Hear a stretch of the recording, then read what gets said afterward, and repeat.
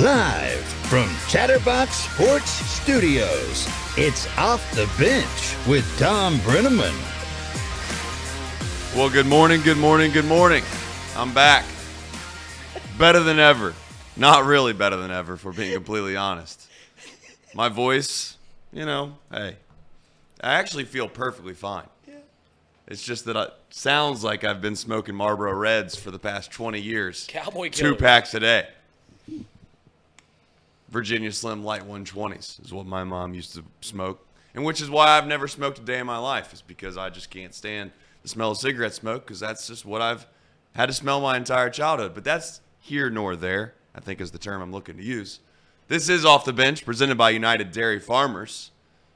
Perhaps if you're a smoker, you could probably pick one of those up at United Dairy Farmers. But Tom is out today. He'll be back tomorrow, we are told. So you're stuck with me. I've been on a trip for quite some time. We won't get into that. Yes, I had a good time. And the Packers won a few games that I didn't think they'd ever win, which made the trip a little more enjoyable. But we come your way every single day, Monday through Friday from 10 to 12. Hey. And you can find us all over the internet. I've been told, supposedly, we're on Rumble.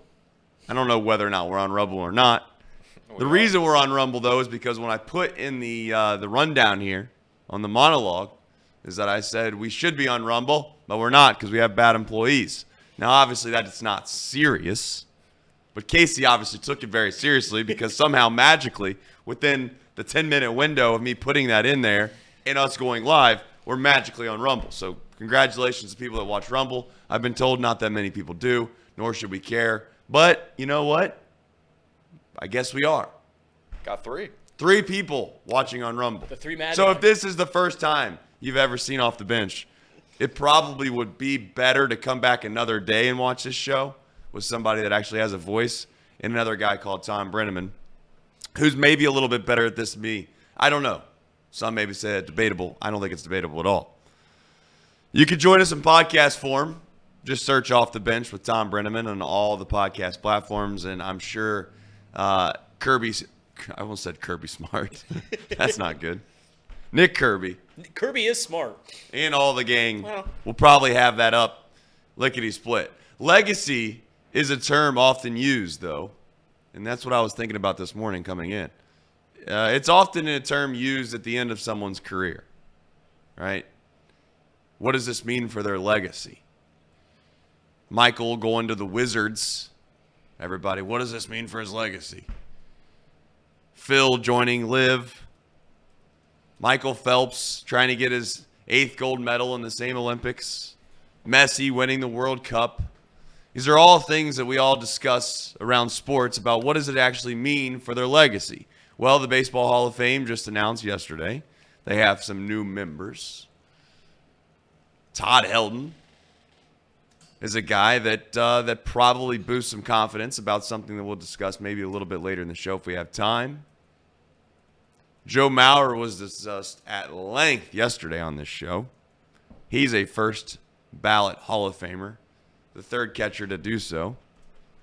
And you have Adrian Beltre, who discussed yesterday, played a very, very long time at a high level and kind of, I don't want to say backdoored his way into becoming a Hall of Famer, but maybe that's what the term you'd like to use. I don't know.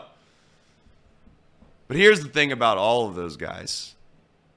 I just don't know if I care enough about the Baseball Hall of Fame. Yes, I care about baseball, but I just come in today and I personally could care less. Now, Helton, to be fair, registers a little bit on the radar of me because why? He spent his whole career in one place, was very similar in nature to a guy like Joey Votto, who we all hope will make the Hall of Fame. Maybe that's the only reason I don't care, is because it has no real impact on players that I genuinely enjoyed or loved, or anyone that I watched. Yeah, I've seen all those guys, yes.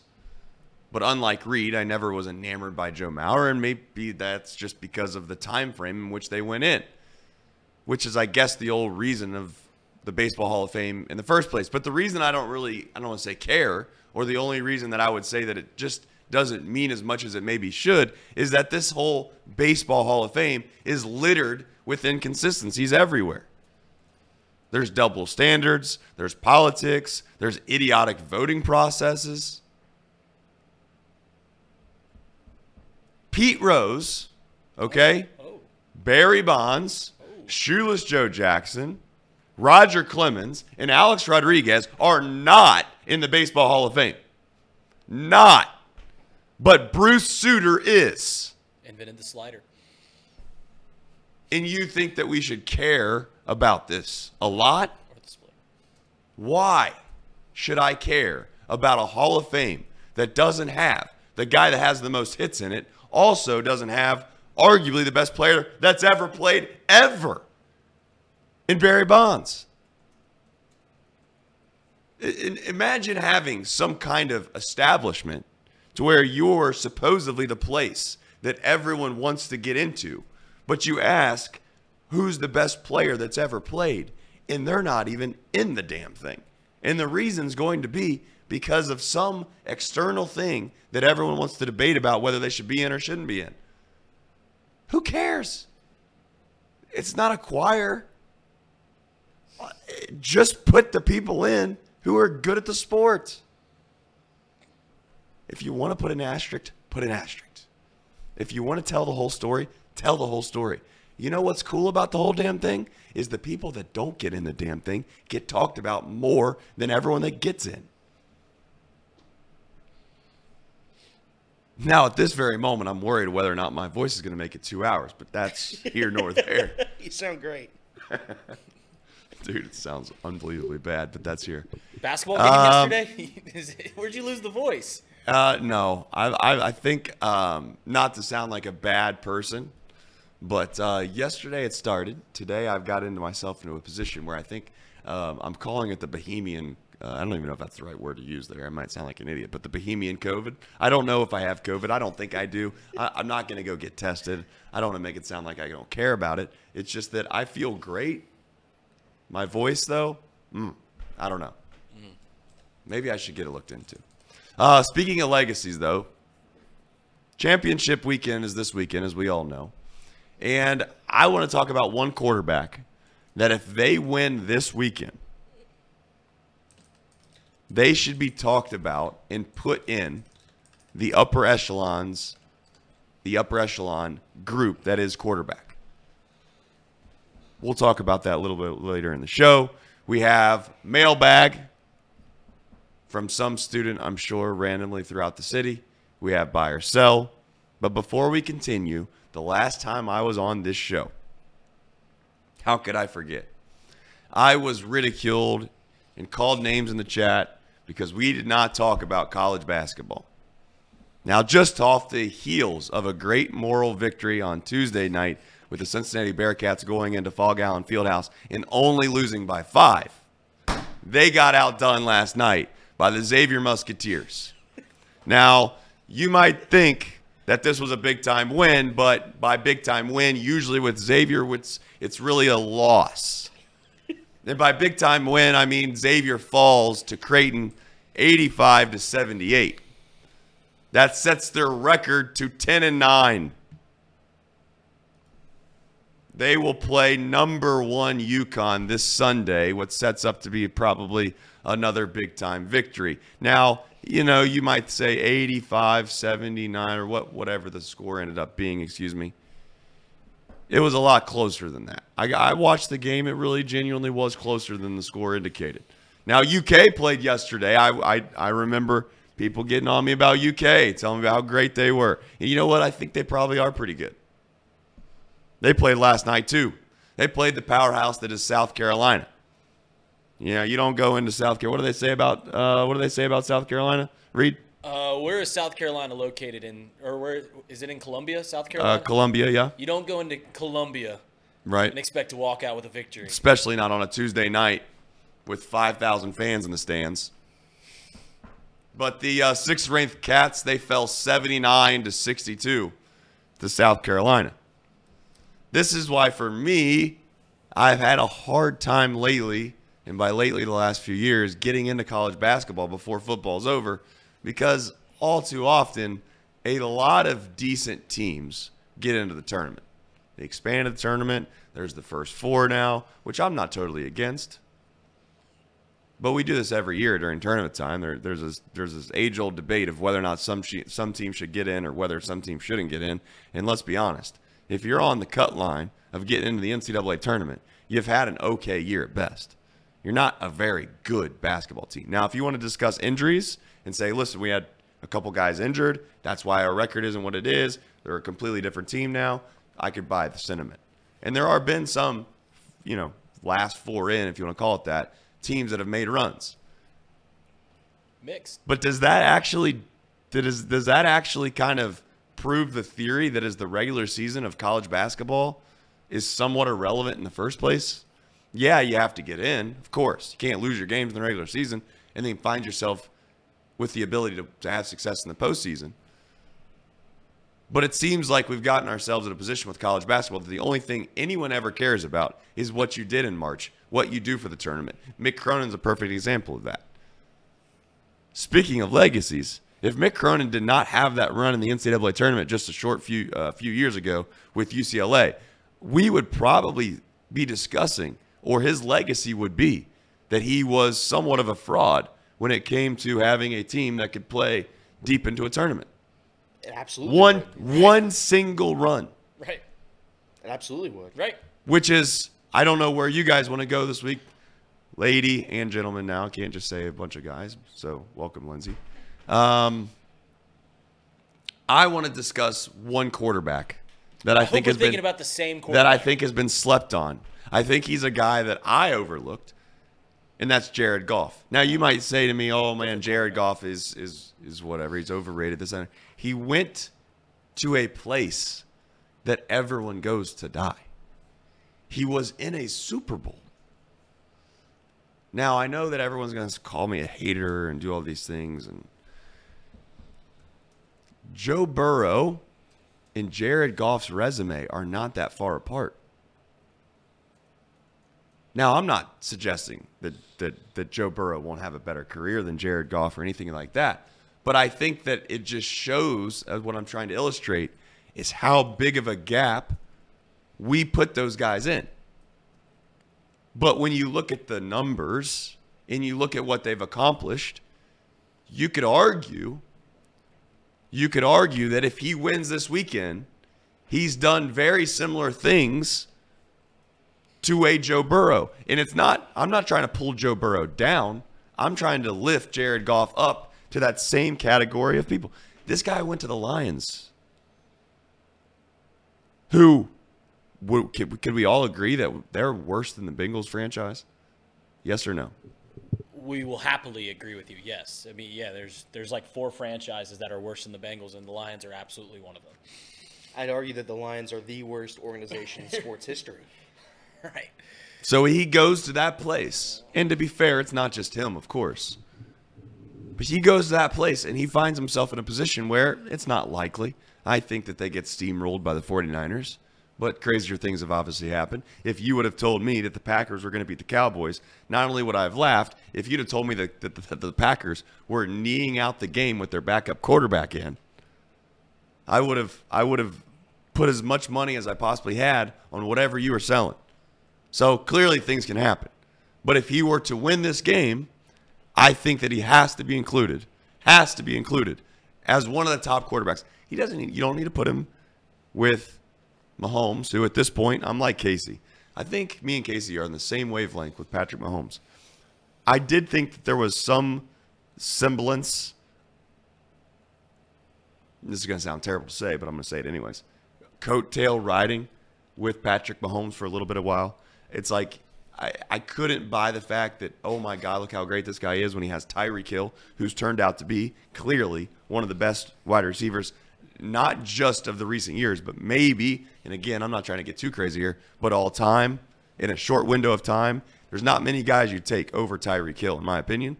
And he has the greatest tight end of all time in Travis Kelce. And, oh, by the way, he's got Andy Reid, and he's got a great offensive line, and he plays with a pretty damn good defense. I don't know. That recipe seems like one in which you should win a lot of games. But this year, and even I would say last year, Mahomes has put himself into a category of his own. Mahomes this year has done more, in my opinion, this specific year than he's ever done in his career. Because he plays on what I would consider a relatively average, maybe a little bit above average football team. And if he finds himself in the Super Bowl again, not only will I not want to watch the Super Bowl because I'm tired of it, but it does make you wonder if the NFL's scripted. Anyways, that's a joke, okay? That's a joke. But behind every joke's a little bit of the truth. That's a kid tip. But am I stretching it too far with Jared Goff? Am I giving him too much credit? Listen, here's the thing about Jared Goff is that all of the extenuating circumstances that have been around his career to this point have led you into the opinion that most of the country has that Jared Goff is a good quarterback. He can win you games, it's clearly, but there's some limitations there. And the reason that is because we saw the Rams move off of him, right? Sean McVay didn't want him anymore. We got to upgrade at quarterback. And what happened to the Rams after they did that? They won a Super Bowl. So then you're like, all right, well, this Jared Goff guy. But yeah, absolutely. If he goes to a team in the Detroit Lions and wins an NFC championship, then is Jared Goff a top 5 quarterback? No. But he certainly deserves more respect than he has gotten to this point. Now, am I going to compare him to we have here in our hometown? Not quite. But yeah, I mean, he's the first overall pick for a reason. He's now been to 2 NFC championship games with 2 different teams. The list of quarterbacks that have been to NFC championships or conference championships with multiple teams is very thin. It's very thin. You can count them on your hands.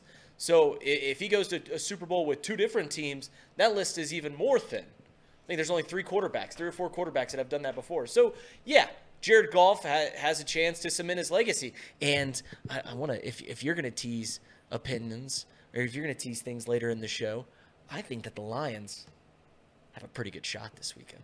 I think they have a really good shot this weekend. What makes you think that? Because I think the opposite.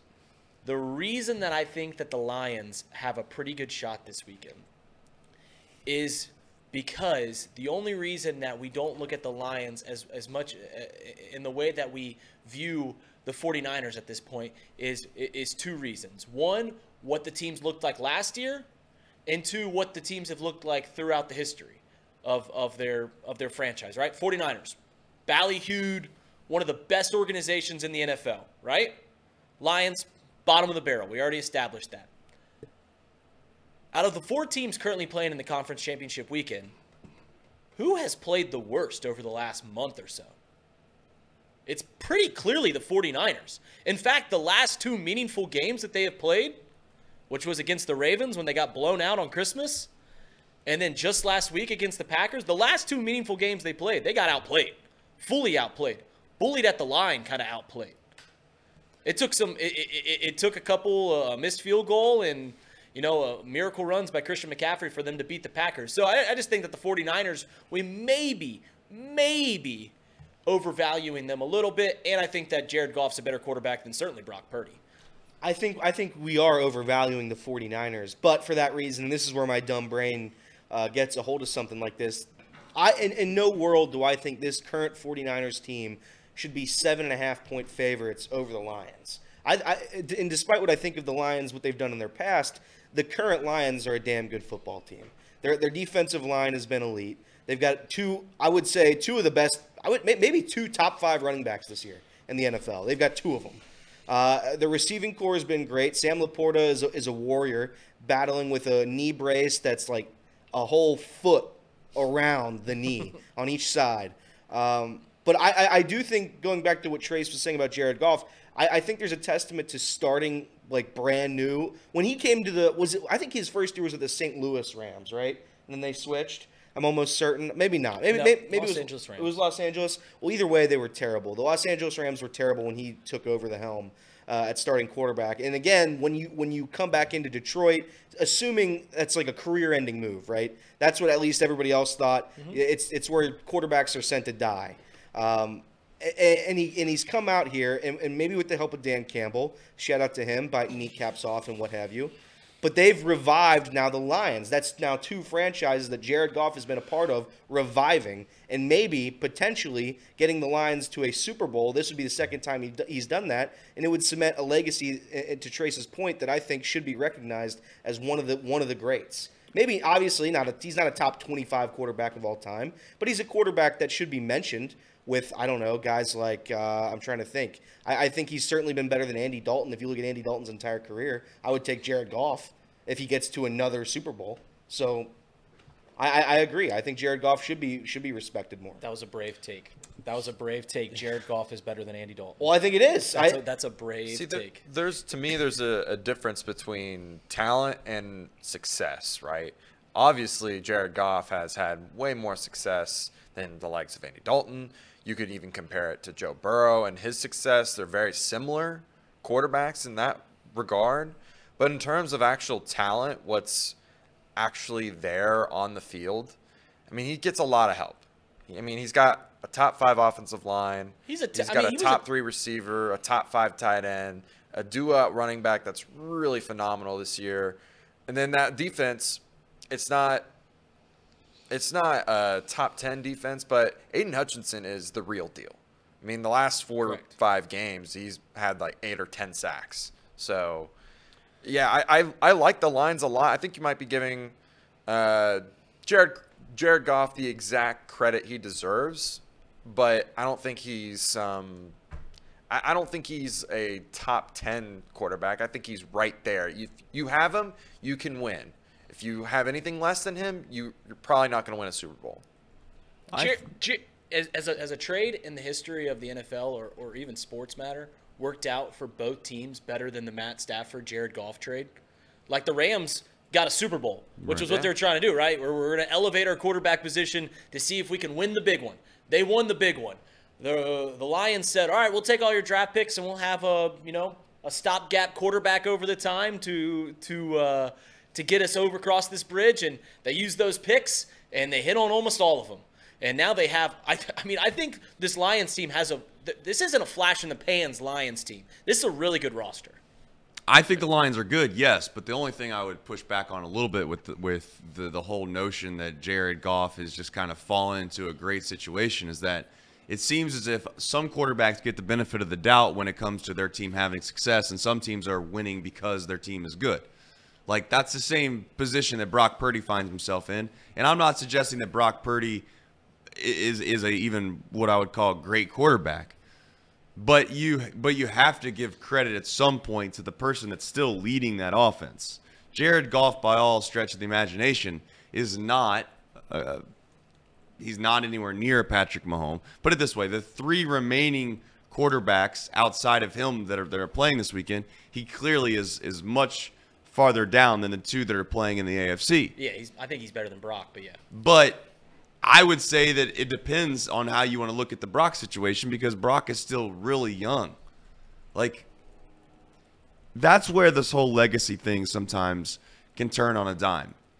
Because if Mahomes loses that game last week, and he didn't, and he played great, so maybe you could say, well, if ifs and buts were candy and nuts, we'd all have a jolly good time, so what's the point in discussing it anyways? But if he were to lose that game last week, the narrative, whether it's fair or unfair, would have been, oh, look at Patrick Mahomes. He can't win when he has to go on the road in the playoffs. Now the narrative is, what can he do? He can do it all. And the truth probably lies somewhere in the middle. The question left is, who has the best chance of winning the Super Bowl? And I just don't think the Lions have a puncher's chance. I really don't. It comes down to the simple fact that the Lions defensively are so deficient that I don't think that they can come to expect they're going to have to score 24 points against the Niners to win for sure. And I'm just saying at some point this Niners team is a great roster, a great team. Mm-hmm. And I think at some point they wake up, if that makes sense. You ever seen teams that are kind of sleepwalking? And then they have a close call, and then from there, they're just world beaters. And the Packers had a chance. The Packers, in my opinion, I could be wrong on this, they played the 49ers at their worst. I don't know if the 49ers could have played a worse game than they did. I don't know if Brock Purdy can play much worse. Now, you could point to the 5-interception game against the Ravens. Against the Ravens, yeah. But if you go back and watch that game, I'm not calling all 5 of them bad luck. But there was some bad luck interceptions. Thank you. Some bad luck interceptions. Some interceptions you're not getting again. You know, if you think the ball is going to just randomly, magically tip off a guy's hand and then ricochet 10 yards to the right and magically go right into the defensive back hands, be my guest. But when San Fran absolutely annihilates the Lions, the one thing I want everyone to know before it happens is that Jared Goff should earn some respect. And by God, if he finds a way to win, I'm putting his ass right at the top. When I say that, it goes Mahomes, everybody else that you would consider to be in that next tier, and Jared Goff needs and should be in that group. So you'd put like Jared. So you have Mahomes here, and then when you get to the next group of the Josh Allens, Lamar Jacksons, correct, the Joe Burrows, am I missing any big ones? If we're gonna put Patrick Mahomes on a pedestal in which, if you look at his numbers and you look at what his team's done, and those are the 2 metrics that we're going to use, and you take out of course we're going to use the eye test to a certain extent because we're humans, but if that's the metrics we're going to use, you tell me why Jared Goff shouldn't be in that group. I guess it is based off of what I see him when I watch him play. It's the same reason that I don't like Brock Purdy a whole lot. It's like when I watch him play, there's clearly limitations there. When I watch Josh Allen play, when I watch Lamar Jackson play, when I watch a guy even like Matt Stafford or Joe Burrow play, I am in awe at times. Jared Goff and Brock Purdy don't have that wow to me, and very rarely do. Now Jared Goff has made some great throws this postseason. I'm still amazed that they decided to drop back on 2nd and 9 with the ball and a chance. I mean, they could just keep handing the ball off and ice some clock against the Rams. And they said, you know what, we're going to go for the win. We're gonna slit their throat. We're going to throw it 10 yards downfield with Jared Goff in this Rams defense. And they did that. He threw a beautiful ball to get the first down. He's made some huge throws. But yeah, like when I watch Jared Goff, I agree with everything you're saying that we have slept on him as a quarterback. But still, when I watch him play, he doesn't wow me like the other guys that I just noticed. I think there's a better legacy that can be cemented over on the other side of the league with Lamar Jackson. So you think if Lamar Jackson were to slay the beast that is Patrick Mahomes and go on to win a Super Bowl, you think that would elevate his status more than it would Jared Goff if he were to win a Super Bowl? If Lamar Jackson wins the Super Bowl, and you guys know my opinions on Patrick Mahomes, that I think he's I already think he's cemented himself as one of the greatest all time. You can call me crazy for that, but I think he certainly has gotten in that realm based off what he's done in his first 6 years. If Lamar Jackson wins the Super Bowl this year, how can we look at him and not say that is the best quarterback currently playing the sport? Because I haven't seen a quarterback evolve like Lamar Jackson has. Agreed. When he came in, he's running all over the field, right? He's taking big hits, and you're like, Lamar. And what was the old joke, the cliche joke that everyone said? Oh, you got a wide receiver playing quarterback. Lamar Jackson can spin it. Lamar Jackson can make huge throws. That's been the evolution of the Baltimore Ravens. Isn't all this team, this roster keeps getting bigger, the better and everything like that. Lamar Jackson keeps making more explosive plays. The evolution of the Baltimore Ravens is what Lamar Jackson's been able to do in the pocket. And if Lamar Jackson beats this Kansas City Chiefs defense, who I think is the second best defense currently, I think the best 2 teams still around are both in the AFC side. I think that the Chiefs have a better defense than either team on the NFC side. If they go in and they beat the Chiefs and Patrick Mahomes, and they go beat a 49ers team or a very good Lions team, and I think a perennial contender in the Detroit Lions, then yeah, I think that you can't look at Lamar Jackson and say that he's not the best quarterback playing at this very moment. Is it crazy to think that, and maybe this is all speculative, to where it really was maybe played out into the media more than it was in real life and what the actual situation was, but is it crazy to think that the Atlanta Falcons could have had Lamar Jackson. I mean, they could have just paid for him. Baltimore was basically saying in the middle of the offseason that, you know what, we're just not going to pay this guy because we don't think he's worth what he's asking for, and we're ready to move on if we need to. And now all of a sudden, randomly, after you pay the guy, you find yourself with maybe the best quarterback in the league completely, and they're not the Super Bowl favorite, but they're damn close. They're the favorite to win the AFC. If he went to the Falcons, this is where circumstance maybe matters more. Is it more circumstance or is it the player? If Lamar Jackson were to go to the Falcons, is everybody calling Lamar Jackson a fraud, or do you think he digs the Falcons out of a hole? You know what I'm saying? I think he's great. I think Lamar actually would make that Falcons team a playoff team, maybe even right where the Lions are right now, facing the 49ers in the championship round. The Falcons got an underrated defense. They've got a great defense. If they just stay healthy, they're going to be great. And they've got weapons galore. They probably wouldn't have Bijan anymore because they would have had to trade that first round, I believe. Yeah. But they still had Tyler Algier, Cordell Patterson at running backs, and they were built for Lamar. That being said, I do think that getting back to the initial question, Lamar Jackson's legacy, if he does win, I do think he is the best quarterback playing right now. And it's just not even right. It's just not even close because he provides a service to that team that cannot be understated. I mean, anytime he drops back to pass, he's got a potential to run it for a first down every single time. Mm-hmm. He takes away a defender every single time you snap the ball because you have to play a guy at that quarterback spy, whether that's the linebacker, the defensive end, or defensive tackle. That means there's less pass rushers. That means that there's a guy that might not be committing fully to the run game as well. They might not be stepping up. They are so efficient right now. And the fact that Lamar can throw the deep throws now, the reason the Bengals won a couple years ago, that 40-something to 20 game, was because Lamar couldn't throw deep. Hollywood Brown was open a few times in that game and just overshot him. Nowadays, he's hitting those throws. He's making all the throws, and it's just so hard to stop.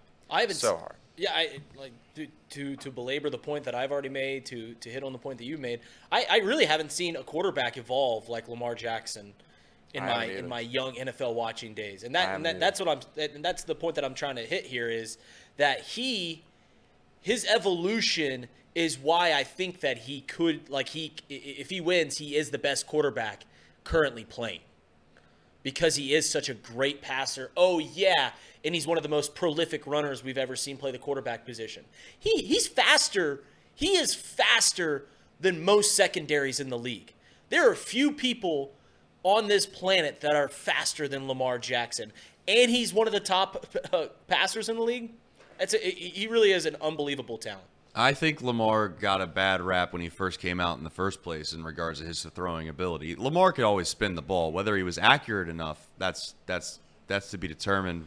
But at the same time, what you gain in his scramble ability and his athleticism, it far outweighs the minuscule ability of what he had when he first came in the league to throw the ball. The only thing I would say about Lamar is the shining example of what the Bears hoped they could get or what they had hoped they were going to get out of Justin Fields.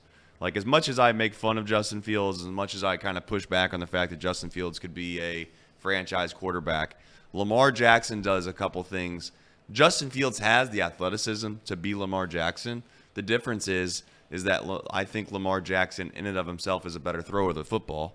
And on top of that, I think Lamar doesn't get enough credit for having an idea of what he wants to do, right? Like, there is something to be said about knowing an offense and having the ability to check out of something. And then on top of that, understanding if X happens, I need to do Y. And I think Lamar does that at a pretty damn high level. And you have to do that in this league in order to be successful.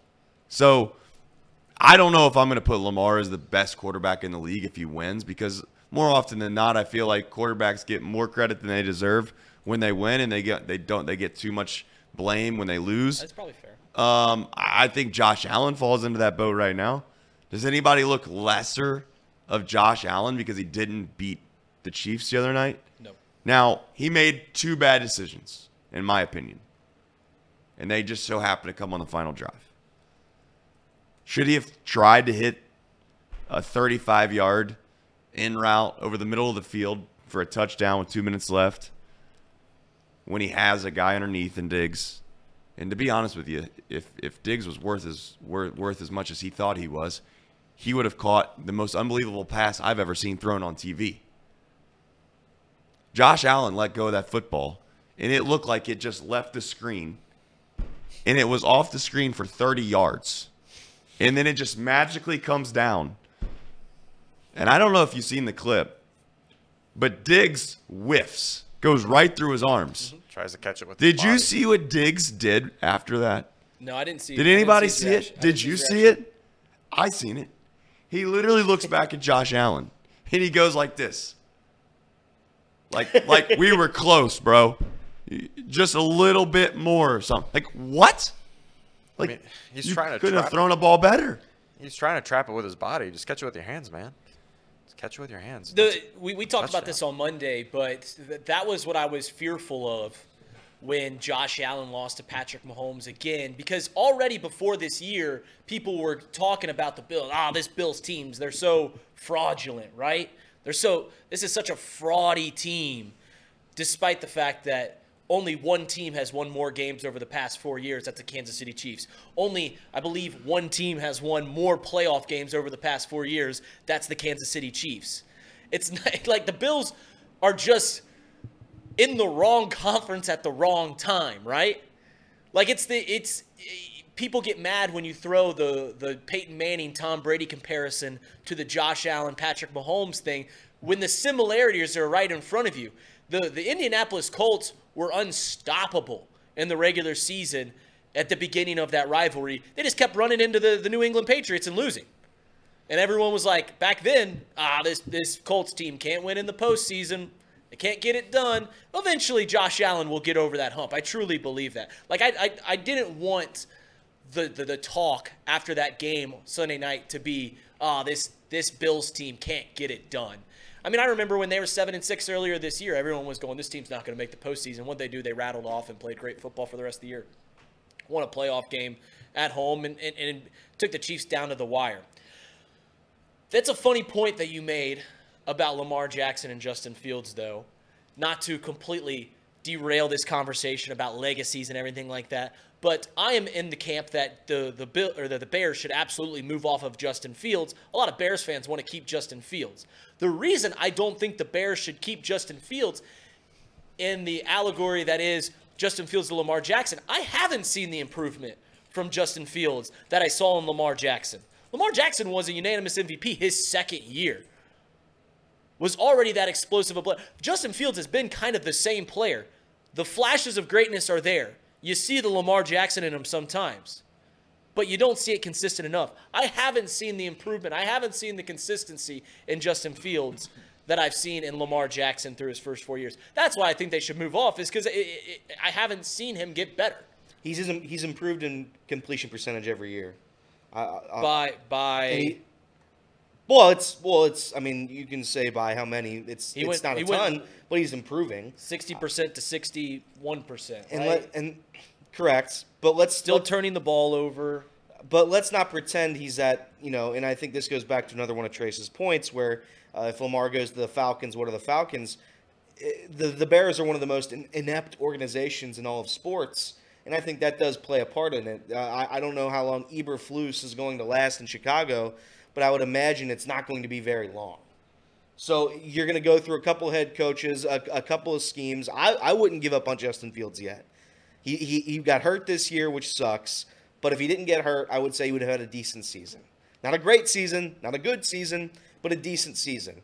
And I'd take that. I'd take a sure thing over Caleb Williams. Here's the thing about the sure thing that is Justin Fields, is how low of a bar Caleb Williams has to clear to be as good as Justin Fields was in his first 3 years? It's an incredibly low bar. They're two completely different quarterbacks, in my opinion, right? Like they're I get That's it. the age-old debate. This is maybe the best debate there is to have in regards to what it is that you would like to do when you go about trying to build your franchise. Do you build it within short windows, or do you think that you're going to try to replicate what everyone else in the world seems to try to replicate, which is this dynasty-type franchise? We want to be the Chiefs. We want to be the Patriots. We want to have a franchise quarterback, and we want to have sustained success over a 10-year stretch. Or do you want to try to be the Rams? Do you want to try to be the Panthers a few years ago with Cam Newton? Now, I get it. They didn't win the Super Bowl. But my point is that you could build, in my opinion, it sounds crazy to say, but I think Justin Fields, for 1 year, has it in him with the right guys around him. You could convince me they could win a Super Bowl. But the problem is that he's going to require, in my opinion, a significant amount of help. And it's going to have to be a scheme that molds to what he's good at. Man. You can't just put Fields into a system like Joe Burrow's in and think he's going to be worth anything, because he's not. He needs to be put in a system to where he legitimately, and I know people are going to make fun of what I'm going to say, oh, Trace is a hater. He needs to be put in a system that is more geared towards running the football than it is throwing the football, because he's much closer to being a running back than he is of being a quarterback. Man. That's what Justin Fields genuinely is. Unbelievable athlete. Now, how we got to Justin Fields, I don't know, but that's where we're at. Him, so Go ahead, Casey. The thing I would say, too, is like Lamar Jackson, we talked about his progression. It didn't start until Greg Roman got into the building and became the offensive coordinator, revamped that offense, and it became more run-oriented. And that sort of unlocked Lamar Jackson's MVP season.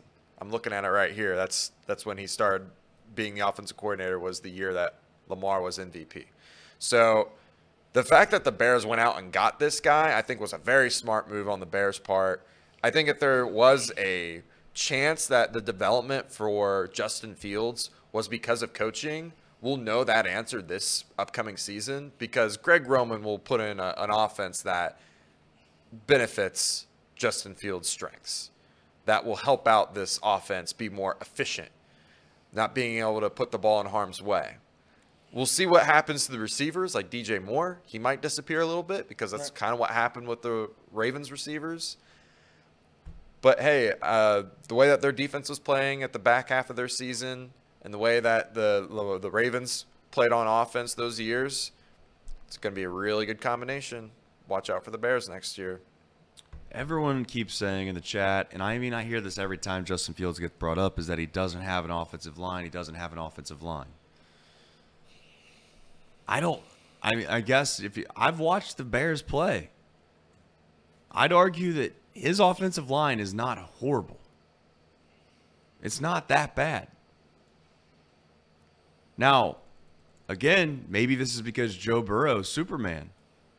But how in one hand could you tell me the guy that completes 60% completion rating has done nothing in his career so far that shows you any hope to being a franchise quarterback, or a quarterback that can take you and win you a Super Bowl because of him? But on the same hand, brag about how your guy can go to the Super Bowl and damn near win the Super Bowl, one play away from winning the Super Bowl with the world's worst offensive line.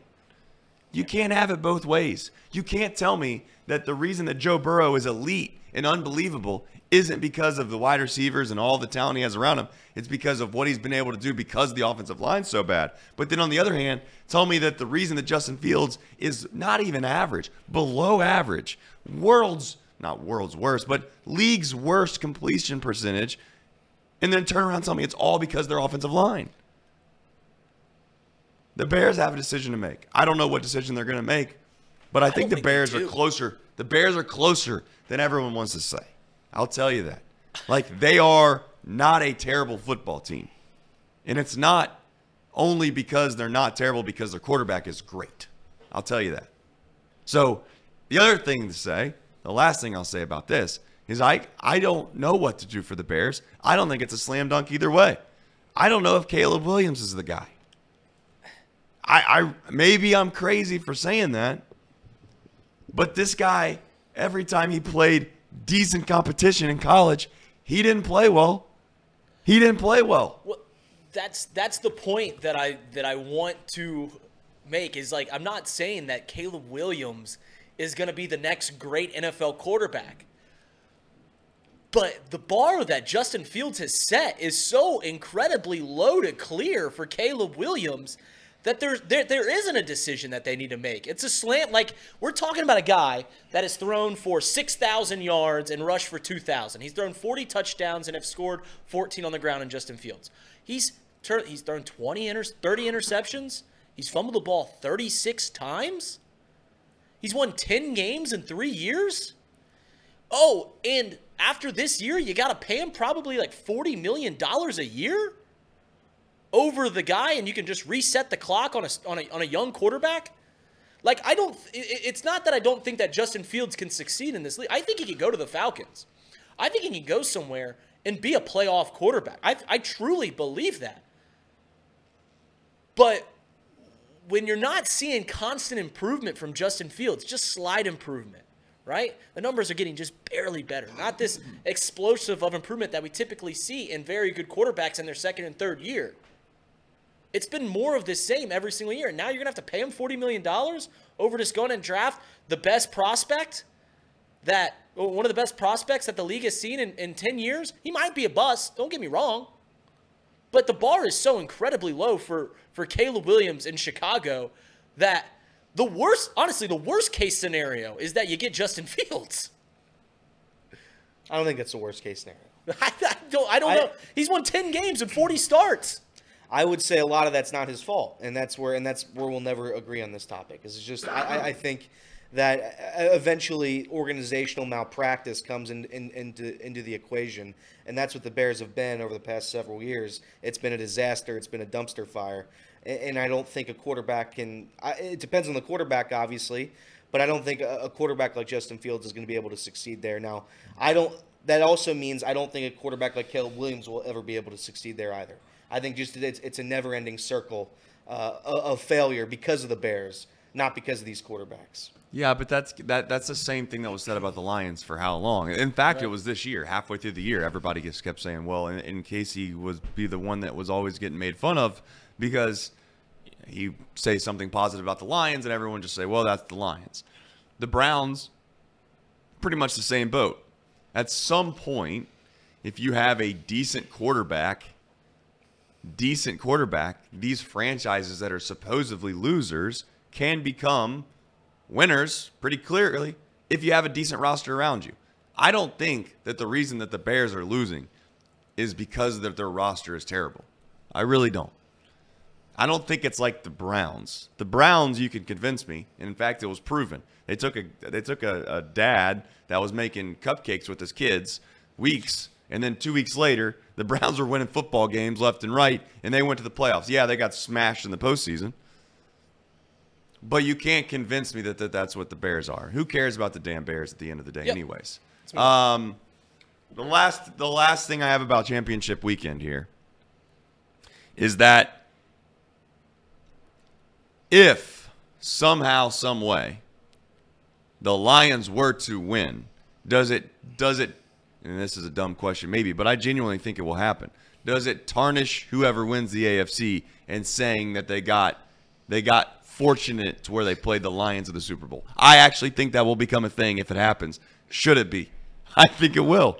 So let me I need you to map out this take. You think that if the Lions win the NFC, I don't think it should happen. It's going to be said, though. It will tarnish whoever wins the AFC because they, in turn, will have an easier Super Bowl. No, it will ruin their Super Bowl run. I'm saying it will discredit one of the quarterbacks in saying that they won a Super Bowl against the Lions. Two things about that. Jared Goff. It's not me saying that. I'm asking the question. Well, it is you saying it a little bit. No, I'm not. Genuinely, I'm not. Okay, all right. Two things about this. I'll tell you why I'm not. This because is a crazy take. Can I say this?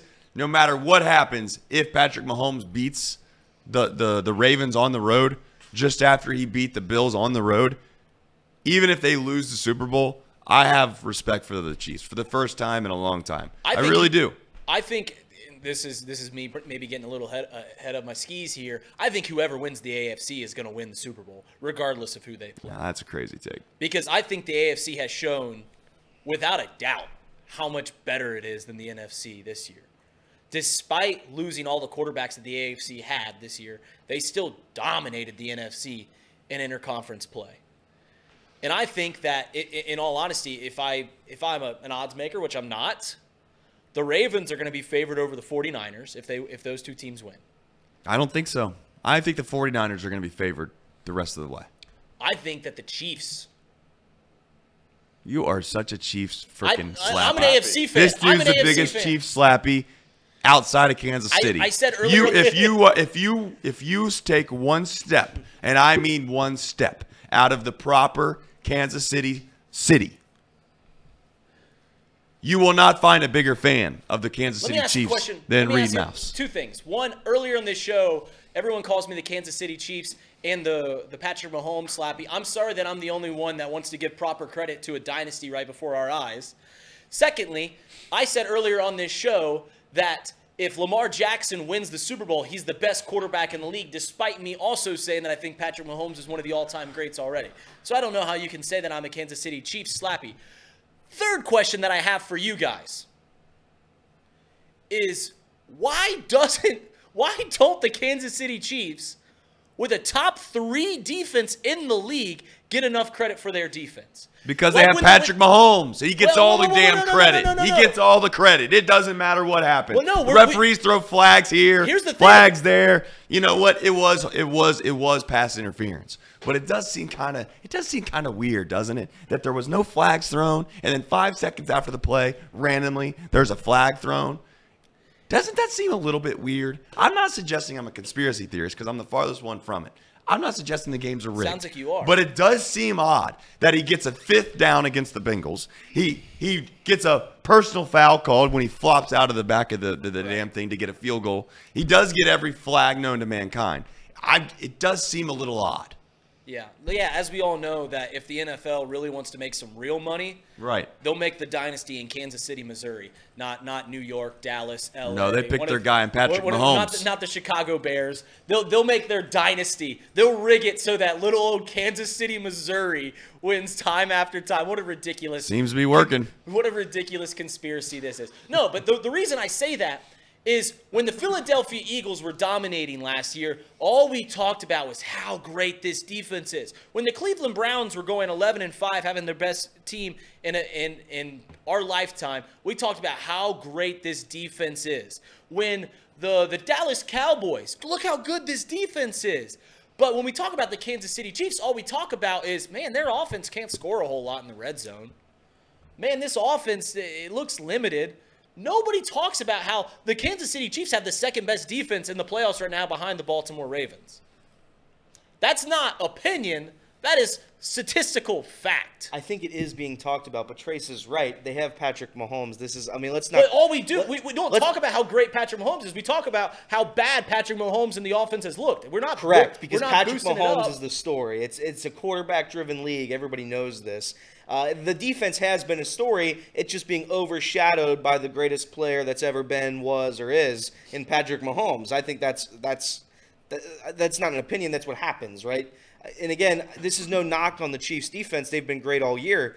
But when you think of the Kansas City Chiefs, you're not going to think of Chris Jones in the defense. That's not who you think of. Mm-hmm. When you buy jerseys for the Kansas City Chiefs, the number 1 jersey on the team is not on the defense. The number 2 jersey on the team is not on the defense. The number 3 jersey on the team is not on the defense. It's an offense-driven league. When you play Madden at home, you're playing offense, and you're skipping the defense, and you're just getting back on offense. That's the way football is. It's the way it works. We all love defense. We all love good defense. We respect it. But at the end of the day, you're trying to market a product, and nobody's better than that than the NFL. Maybe the NBA. You can make an argument. But at the end of the day, you are marketing a quarterback, and that's why he does get calls. Patrick Mahomes absolutely gets calls. Burrow does not get any calls, I would say. That's fair. When it comes to, I think there's a stat on it, right? When it comes to asking for a late hit on something like that, like when you're going out for a slide and they hit you late. I think Allen and Mahomes get a ton of those calls. Burrow doesn't get a lot of them. They're trying to market stars, and that's what the NFL is. Despite it's a great sports league, but there's a reason that it is listed as an entertainment business, not a sports business. If they wanted to rig it, they could rig it because it's an entertainment business. Now, they would never do that because nobody would ever watch it again, but that's the point. So why don't we talk about the Chiefs' defense? It's because the story of all these NFL teams is the offense always, and it always will be. It's definitely not rigged. The thing that happens, though, is that there are humans involved in this, and they are biased subliminally. 100%. Yep. And you can say whatever you want about Patrick Mahomes or Jared Goff, but if those two guys are playing in the Super Bowl, the NFL referee, whether you want him to be or not, he is going to be more protective over Patrick Mahomes. He just is. And I'm not saying that that's the difference whether you win or you lose more times than not, but let's face it. If Justin Fields, who we've talked about, you want me to say something nice about him? The guy doesn't get that many calls. Why? Because he's uber athletic and he's able to take the hit. If Justin Fields is playing in the AFC Championship game and he takes off like Mahomes did on a broken leg, which I got to give Mahomes some credit here. Mahomes was unbelievably hurt to the point where he couldn't even walk off the field. Yet 2 weeks later, he was sprinting about as fast as I've ever seen him sprint to get a first down in the AFC Championship game. And he flopped, rightfully so. Don't blame him a bit. He's there to try to get calls. Justin Fields is not getting that late hit call. Patrick Mahomes is. That's the difference. And I'm not saying it's rigged, but Right. That's the truth. And whether or not you want to agree with that or not disagree with it, that's fine. That can be your opinion. But Patrick Mahomes is always going to get the benefit of the doubt more times than not, because the other thing that he does do well, he does the same way that Coach K, or the same way that maybe Bobby Knight, or the same way that any other great college basketball coach has done. They work the referees. Patrick Mahomes complains a lot. He complains a lot. Now, you might want to say that that's whining, and it certainly gets on my nerves from time to time. Get tired of seeing him complain. But it works because ultimately those referees are human. And if they hear someone complain long enough, they're going to be more aware of it. And if there's a close play again, and you've already complained about it enough during the game, you're going to get the call. Just one time I'd like to see Patrick Mahomes not get the call and see what happens. But we have seen that happen already this year, and we see what happened. He was in the press conference complaining about it. I think that I was going to say, I just wanted to add on to it. And again, we were talking about the NFL being rigged or what have you. It's not rigged, but I do think if there was ever... Silly to think it is. It is silly to think it is. If there was ever a time to look at officiating, it would be this offseason, because I do think there is a serious problem. I think NFL refs have been worse than they've ever been this season. In what regards? In regards to being inconsistent with calling penalties. Which penalties? It would be specifically pass interference. It would be specifically the lining up offside stuff.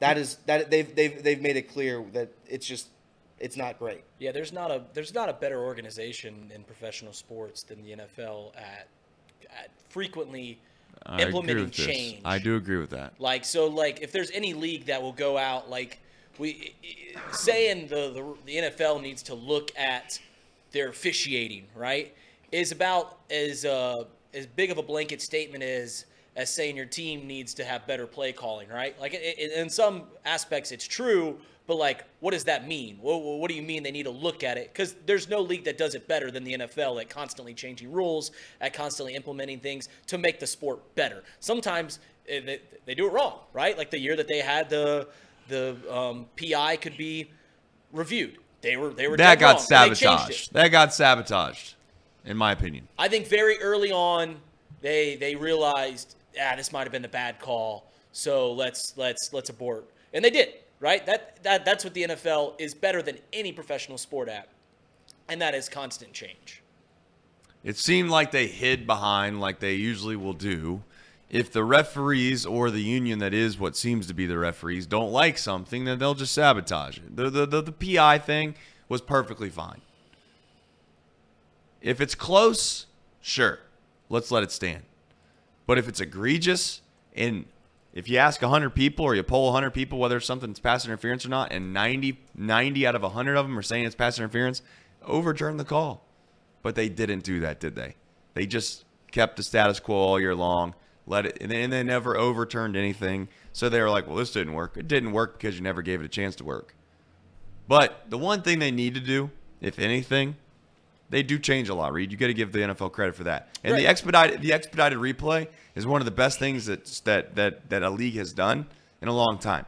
You don't need to go underneath the little tablet, the hood, and look at every single play. You don't need to do that. When you have guys in the sky that can see it, phone down or page down, whatever term you want to use, and get the call right in 5 seconds. And they do that a lot. They do that on spots sometimes, but they got to figure out the spots. I don't know what needs to be done specifically, but we are in a day and age where you can't convince me that the best way to figure out a spot is, and I'm not trying to be mean, but old men with striped pants on, down the line, running straight down the field, using their eyes. And I'm going to give these guys credit. They get the spot right more times than not. They do a remarkably good job at getting the spot right. But when it means the game is on the line and you're trying to get a spot right, we have to have some technology that's better than what we have now. And definitely the chain system has to be better. How in the world are we still using chains? And that's where the NFL loses me from time to time, because it's like, what? No, that's where you lose me. That is where you lose me. That's your quote. That's where you lose me. Because this is a billion-dollar industry. And it seems like sometimes they hold on to things because they know they can. They just rub it in the faces of everyone else. Oh, we all agree. Yeah, it's pretty dumb. Hell, the game got delayed a few weeks ago because the chains broke. They were trying to put the chain back together. It's like, how is this a thing? We got laser levels around our world that allow us to build skyscrapers. And we're using chains in a billion-dollar industry. Is that ever going to change? I don't know if they'll ever replace or if they'll ever change the chains, but it is absolutely funny that they had to fix the chains, that they didn't just have a spare on the sideline. Hey, just grab the other set real quick. Bring one. What? Right, let's stop the game. Let's fix this. Like, I mean, come on, man. Like, how do we not have a spare? You want to talk about spots? In I mean, how bad was that spot in the Packers game? It was a big call. That was huge. And they were wrong. They were just dead wrong. But that happens sometimes. Trace, let's do this. Let's go to an ad break here at the 11 Love hour. that. We need to get our ads in as well. Let's get Got to pay our bills around here. Let's do our sponsors, and when we come back, we'll keep the conference championship talk because we have a buy or sell segment that we can get into. And then in the second half of the second hour, we can maybe talk about baseball or whatever, Xavier, whatever else we have. But Do you think Joe Mauer is a Hall of Famer? Are you asking me? Yeah. I think he's a Hall of Famer. Is he a first ballot Hall of Famer? Well, I don't know. Well, the answer is yes. Well, the answer is yeah. I think he's a first ballot Hall of Famer. Well, he is, yes. Yeah. I guess, is he in my mind? I don't know. But as I said at the top of the show, I genuinely, this is where maybe I shouldn't do a sports talk show. I just don't care. I just don't care. And you know what? I think that should be refreshing for people to see. You know what? I don't have to come in here and put on some fake shtick about whether I care about Joe Mauer being a first ballot Hall of Famer, whether he's in the Hall of Fame or not. But as I said before, if you got a system that, as I've said before, doesn't have the best baseball player of all time in it, then what are we doing? I would scream right now to go to a segment break like maybe Tom would do, but I can't scream at all. So instead, I'm going to softly say, Casey, will you do us a favor and help us pay the bills around here and run some ads? Yeah, I can do that. The Bengals report, Bearcat report, is brought to you by Encore Technologies. Encore Technologies provides IT solutions for a data-centered world with a suite of services from mobile computing to desktop to data center, supporting both centralized and work-from-home computing modules to improve efficiency and productivity. What was that? I thought it was Guys, like it's productivity. That's what we say at the end I of thought the it was like that David Bowie song that was in Shrek. Changes. You know what I'm talking about? Trying to change this. Is that David Bowie? It was the original version, not in the movie. Yeah, productivity though. Path to innovation begins here. Visit Encore.tech. Pawnee Water. This lovely bottle of water right here. Made right here in Hamilton, Ohio. Uses natural limestone filtration, unlike the artificial processing that other brands use. The result is a healthy alkaline water, and some say the best tasting water in the world. Visit Encore.tech. Path to innovation begins here. Visit Pawnee Water at PAHHNI-water.com. See where you can buy this great tasting water and drink lots of coffee from UDF. That was good. And also, Also, if you like the stream, please don't forget to leave a like. Also, Thumbs up. subscribe. Give us a thumbs up. Subscribe if you want to keep seeing more of our content.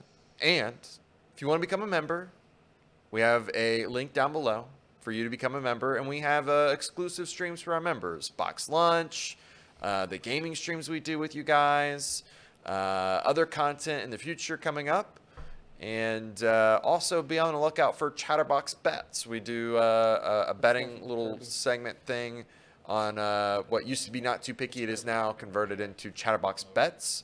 We're currently 5-1, so we're doing good. who was the idiot who lost? I don't know. He's 1-1. Mr. 1-1. Mr. 1-1. I'm. Hey, who cares? It's Wednesday. It is Wednesday. Did you say Wednesday? Is it Wednesday? Are you saying? Is this a gambling thing? Like it's Wednesday? No, it's Wednesday. Wednesday. Today is the day, the third day of the work week, Wednesday. Wednesday. Okay, I thought you were saying it was. I thought you were doing a gambling thing where it was Wednesday. Well, it That's is what Wednesday. we can do. That's what we can do for the Chatterbox Bets. I'm gonna say it's Wednesday. Nice, clever, very Yeah. clever. Nobody's ever thought of that before. I promise you. All right, Trace. By the way, real quick, shout out to the one person who voted for Brandon Phillips. I think That's awesome. I think that's a really good high IQ vote, and I'm glad they used it. I'm It glad they used it. He deserves to be in the Hall. That dude, BP, he's one of the greatest second basemen of all time. Unfortunately, he will be removed from the ballot because he only got that one vote. But whoever that one person is, I want their name, and I want that person in the Hall of Fame because they know what they're doing. They know what they're doing. That's a person who definitely used all 10 of their votes, or 12 of their votes, whatever it is. 10.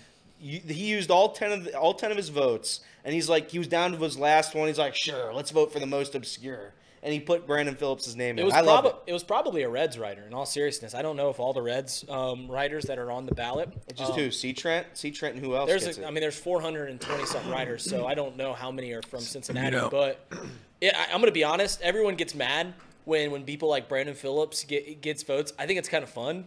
Like clearly he's not a Hall of Famer, but if I had 9 votes and I didn't actually think that a 10th person, I would just be like, sure, I'll honor you. You're a hometown, like Jock Jones. Remember Jock Jones? Yeah. He got 2 votes a couple years ago in the Hall of Fame voting, which was fun. Hall of Fame voting is something that I deeply love. And what's funny is yesterday everyone's talking about the Joe Mauer debate that I had with Tom. I got home yesterday and I had a moment of reflection thinking about my favorite sports topic is the Hall of Fame, Baseball Hall of Fame. And I got to sit down and argue with Marty Brenneman and Tom Brenneman about my favorite catcher, his Hall of Fame worthiness. That was a pretty, and you were right. That was a pretty cool moment. I mean, I don't know. You were right. It doesn't make his opinions wrong. I was right the fact that he got in. But I don't know, it doesn't change his opinion that he didn't deserve to be in the Hall of Fame. Yachty's going to be first ballot, too, now. See, that's what's crazy, and we didn't get into this, is he said, who would take Joe Mauer over Yachty? I think if you're a smart GM whatsoever, you would absolutely take Joe Mauer over Yachty or Molina. I think Joe Mauer certainly had a better career, but I think Yachty, I respect Yachty to a point with, one, longevity. I think that does play a factor here. And one being one of the greatest, if not the greatest, defensive catchers of all time. So I think Yachty, if Mauer's going in first ballot, I'm saying, I have no doubt in my mind that Yadier Molina is a Hall of Famer. I've flip flopped on Yadier. People that are older, like Tom and Marty, look at Yadi and they say, this is absolutely a Hall of Famer. I used to think that was absolutely silly. I have started to come around because it just depends on what you think the Hall of Fame is. And when you think of the catching position, you do think of guys like Yadier Molina. And that means something, right? And a shrine that goes to the greatest baseball players of all time, and you think of a certain position, you think of a guy like Yadier Molina. Is he the player that Joe Mauer was? Certainly not. Certainly See, not. that's where, not that we wanted to spend a whole lot of time talking about this today in regards to people, they want to talk about baseball or not, I don't know. But that's where, you can get yourself knee deep into statistics and trying to figure out whether or not you think somebody's worth something significantly more than the other thing. And there's intangibles that go along with baseball that certainly can't be figured out. I don't know if Joe Mauer had the same intangibles as Yadier Molina, but I do know this. Yadier Molina played for a significantly long time for an organization from a foundational standpoint that he was a rock bed. He was the foundation of a franchise that was elite for a long time. He won multiple World Series. He was the reason that they weren't going anywhere for a very long time. Yes, there was other guys involved, but I'm going to tell you something. You give any franchise Yadier Molina and you say, hey, you got a catcher for 20 years that is going to be at least league average, if not better than league average, and elite for 5, 6, 7 years, I guarantee you they're able to build a roster that's pretty damn competitive. And I'm not saying or suggesting or downplaying what Joe Mauer was or is, but you can't say that about his teams. You look at, I made this allusion that are the Minnesota Twins pretty similar to the San Diego and Los Angeles Chargers in that they consistently have a really good team. They just, for some reason, one way or another, just don't compete in the postseason very well. But that's like Tom was talking about yesterday. If you ask any GM in the league if they'd rather have Dave Parker or Joe Mauer, everyone will take Dave Parker. And I think that was dead wrong because the biggest luxury a team can have is an elite catcher. Is an elite catcher. Like every good team in the league, you look at, well, how's their catching position? Is it good or is it bad? And almost unanimously, they've got a good catcher. If you got a mediocre catcher, you are limiting your ceiling as a team. So yeah, Yadier Molina was a rock bed of a very good team, which is why I then agree that I used to not believe it because you look at his stats and he's a pretty below average hitter. He wasn't that far off. I think his career OPS was like 90. OPS plus was like 96. In his prime, he was a really good hitter. Like from age 28 to 32, he was a really good hitter. The rest of his career was a bad hitter, right? So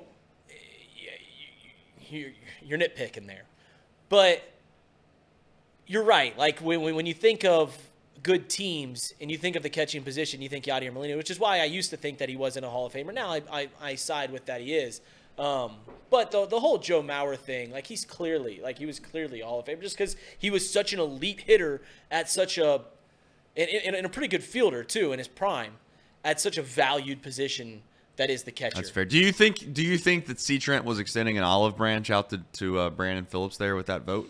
Do we think that's what it was? I don't know. I think because when he mentioned that Brandon Phillips got one vote and Elliot goes, maybe it was C. Trent, I thought to myself, well, seems like there's a history there that I wouldn't suggest or think to myself, oh, C. Trent, he's definitely the guy that gave him a vote. Was that just like maybe there was a little note written? I think so. Behind the scenes. I think they were coming together there. I think that was Are they going to Lady and Tramp some kind of? They might. Yeah. They might. Nick Kirby, I would bet my life. C. Trent did not give him that vote. Who's the old writer that the Dayton Daily News writer? I do believe he might have passed away. Is that right? Okay, so yeah, he did. Hal McCoy? Yeah, that's right. He did pass away, so it couldn't have been him. But yeah, I just had a feeling that that's it was a good someone, take, Reed. Well, I was just thinking of guys. If we're speculating here. No, I just like that you had to add in, well, it couldn't have been him. Well, yeah, I guess not. How many voters are there? 424. Yeah. So yeah, you have to be a beat writer of a team for some odd years. Could have also been a beat writer in Atlanta because he's from Atlanta. Who knows who it was? Right. Do you think? good for Brandon Phillips. I mean, does anyone really know nor care? Probably not. So while we're talking, so go ahead. Let me nerd out here for a second. Let me nerd out here about these 3 Hall of Fame selections here. You know, we were talking about Adrian Beltre, and I think his career is so unique that at this moment, we remember Adrian Beltre as one of the greatest third basemen ever, right? Near 100 WAR, 3,000 hits, 400 and something home runs. But before he turned like 32, no one thought, like, if you would have gone back to the year 2010 and asked Marty, hey, you think Adrian Beltre is going to be a Hall of Famer? They would unanimously say, hell no. Adrian Beltre didn't make an all-star game till he was 32. He was actually, in his first, 12 years, if you look at OPS Plus, he was a below 100 hitter. Like, he was a below average hitter. You know what they say about guys that get a lot better towards the end of their careers. But, right. From ages 32 to 36, he was one of the best players in the league, and he continued to do that till he was 40, on top of being an elite defender. Adrian Beltre, I said this to Elliot before we started the show, the first 10 years of his career are similar to, a Todd Frazier. He was essentially Todd Frazier until he was 32, 33. And then he got better and continued to do it to where he had 3,000 hits. So that's why it's interesting. And the other thing I got to say about the Todd Helton is go look at the 2000 MVP voting. Todd Helton led the league in batting average, slugging percentage, on base percentage, home runs, RBIs, runs scored, hits, and didn't win the MVP, which is just absolutely preposterous. Well, that often comes down to one thing and one thing only, right? Is when did you play? He actually finished. Phil Mickelson's a pretty good example of that as well. I mean, Phil Mickelson's a guy that probably without Tiger Woods would have been one of the most decorated. He already is a decorated, but he would have been one of the most decorated golfers of all time. He would have been right up there with a Jack. Would have been right up there with Tiger if he played in a different era. Now I think, honestly, Phil kind of gets lost in the shuffle because Phil played with Tiger. And those types of things happen, yes. But the main point I was going to make was oftentimes with the first ballot, it just comes down to who else is on the ballot with you, too. I mean, that's part of the equation. And using the first ballot Hall of Famer as this huge moniker of whether or not you were significantly better than somebody else, I don't really buy into. You had mentioned, obviously, we're going to talk about a little bit more about the AFC Championship weekend. That's great. Good and all that. The one thing I was going to say, though, Todd Helton, to finish out the baseball talk, Todd Helton does seem to open the door a little bit more for Joey Votto. Now it feels like Joey Votto's chance to get in the Hall of Fame has skyrocketed. Yeah, Joey Votto's going to get in the Hall of Fame. He's 100% going to get. But there's a lot of people that would argue, similar to Yadier Molina, that it's the Hall of Very Good. It's not the Hall of Fame. Now, whether or not you believe that, I don't know. But again, this is where one thing, whether you like Jim Harbaugh or not, I could care less. There's one thing that Jim Harbaugh said that I liked. Somebody asked him to compare a couple of great players that he coached, and he said he doesn't compare great players because ultimately what ends up happening is you end up trying to tear one down to try to promote the other. And ultimately that's what the Hall of Fame and debating whether or not this guy should get in or that guy should get in does. You're tearing down great players when you really don't need to. It's all an opinion-based thing anyways. Nobody really knows whether or not somebody's specifically way better than another person, depending on errors. I mean, I genuinely have the take, and I know that people are laughing. I think Babe Ruth, you stick the same Babe Ruth. Now, I get it. You can't do this. You stick the same Babe Ruth. You drop him at the University of Southern California right now. Maybe he gets run. I don't know. But I don't even think the guy plays above AA. Here's the thing, though. You're probably right. But, context matters. Babe Ruth. Of course it matters. Right. Babe Ruth grew up with the same opportunities and chance to improve as everyone in his era, and no one dominated an era like Babe Ruth did. Even Barry Bonds, to his success, didn't dominate like Babe Ruth did. Babe Ruth. I completely agree. So context matters, and you are right. It's the same reason that if you look at guys that played like a Pistol Pete Maravich or like a Big O, Oscar Robinson, would Oscar Robinson play in today's NBA? Probably not. And if you go back to even the 70s, would those guys play in today's NBA? Probably not. Is a guy like Joe Montana gonna succeed? Gonna be in the NFL? Is he gonna tear it up like he did back in the 80s? Probably not, because people get better, things evolve. So, and that's context matters, is what I'm saying. Also, will you give me an apology? Because Hal McCoy is still alive. Say it again. Hal McCoy is still alive. Damn. 83 years old. Well, that's completely on me sorry? then. I think Yeah, you I'm guys- sorry. I think dude. you guys were thinking of John Fay. John Fay. John Fay passed No, away. I actually wasn't. That's on me. And if you guys think that me and Tom got fired up about Joe Mauer, What? if I ever get an opportunity to say that Alex Rodriguez is the greatest infielder of all time, I think that'll spark some things, because that's my other hot take, and I absolutely believe that Alex Rodriguez is the greatest infielder of all time. Do you think that the NFL will ever become one reason why baseball and golf and a couple of other sports, even basketball, is getting to this point now, is becoming so incredibly difficult to be a professional athlete in, is because it becomes a global game, and you have a world aspiring to try to become the best specific player they can be, whether it's golfer, basketball player, I guess obviously football, and by football I mean soccer. The one thing I was going to say is, do you think American football ever gets to that point, and will we be alive to see it? American football ever starts World game.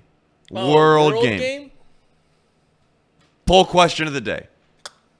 I'm going to put a death sentence on me right now in front of everybody. 50 years, which is a long time. In 50 years, will I be alive? We'll just say 50 years. You don't have to say if Trace will be alive. In 50 years, will American football be a global game to where there will be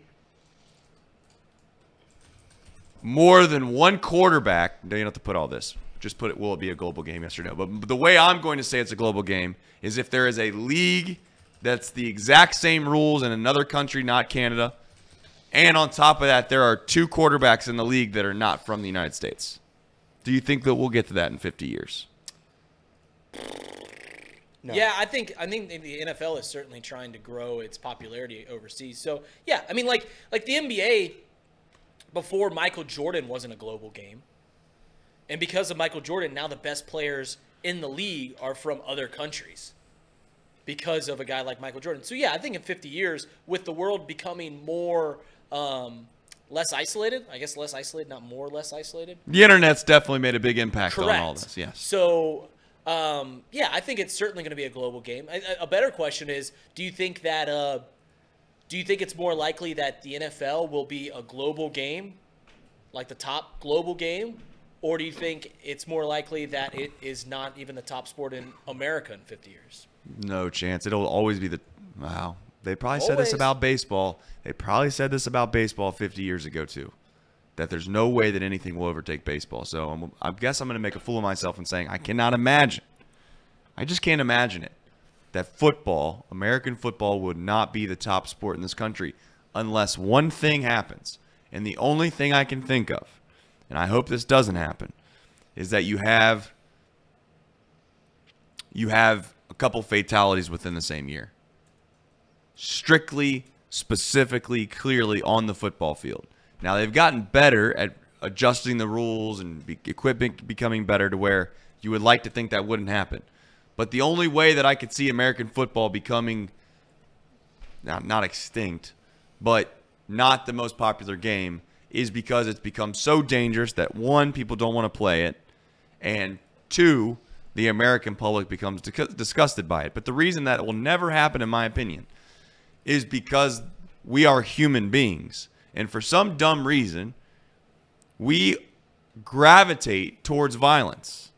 The reason that the NFL is as popular as it is, in my opinion, is because of the violence nature that it exists. The reason that boxing 50 years ago was as popular as it was because of violence. It got replaced by UFC because UFC has a better structure, a better, whether you want to argue whether it's a better sport or not, I could care less. But boxing has become political. Boxing has become the best don't fight the best. Boxing has become extinct in the United States to a small extent because heavyweights don't exist in the United States like they did in the past. And UFC finds a window of opportunity. And UFC, like it or not, has a much better way of crowning champions than boxing has done in the past 20 years. But the only way that American football doesn't become the most popular thing in this country is how. And if you want to convince me that people aren't going to play because it's too dangerous, I got news for you. As long as you're paying people millions of dollars to play it, people are going to play the sport. That's maybe the most overblown thing that there is in this country right now is that, oh, man, just because the soccer moms and the suburban housewives don't want their little Johnny to go play football, you think that it's going to die? Do you think for a second that's what we're watching on NFL Sundays right now? No. And you can say that that's bad to say, but that's the truth.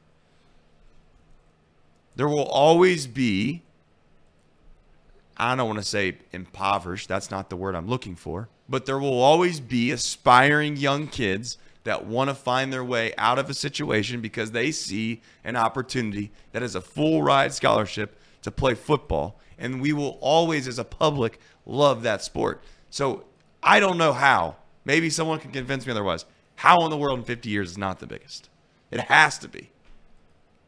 How does it not? How does it not become how is it not still the biggest in the United States? Yes. It will always be.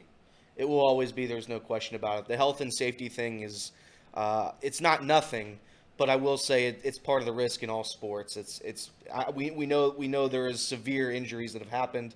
There is CTE that is legitimately a real problem. But I think for the best athletes in the country, the risk is the reward is worth the risk. That is what I'd say. And for the other countries, they will never adopt this sport ever.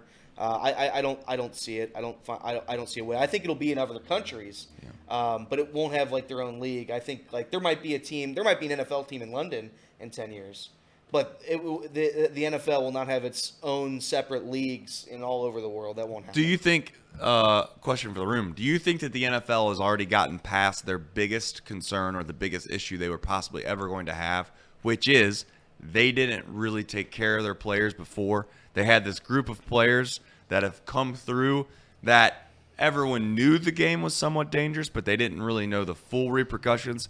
And CTE obviously has become a very, very popular and notable thing, to where if they can get past this little area, that is, they've neglected some athletes, now I would argue if you play football, you are fully knowing the risk going in. You can't. Yeah. I'm not saying that these guys are playing woe is me. Don't get my words twisted, please.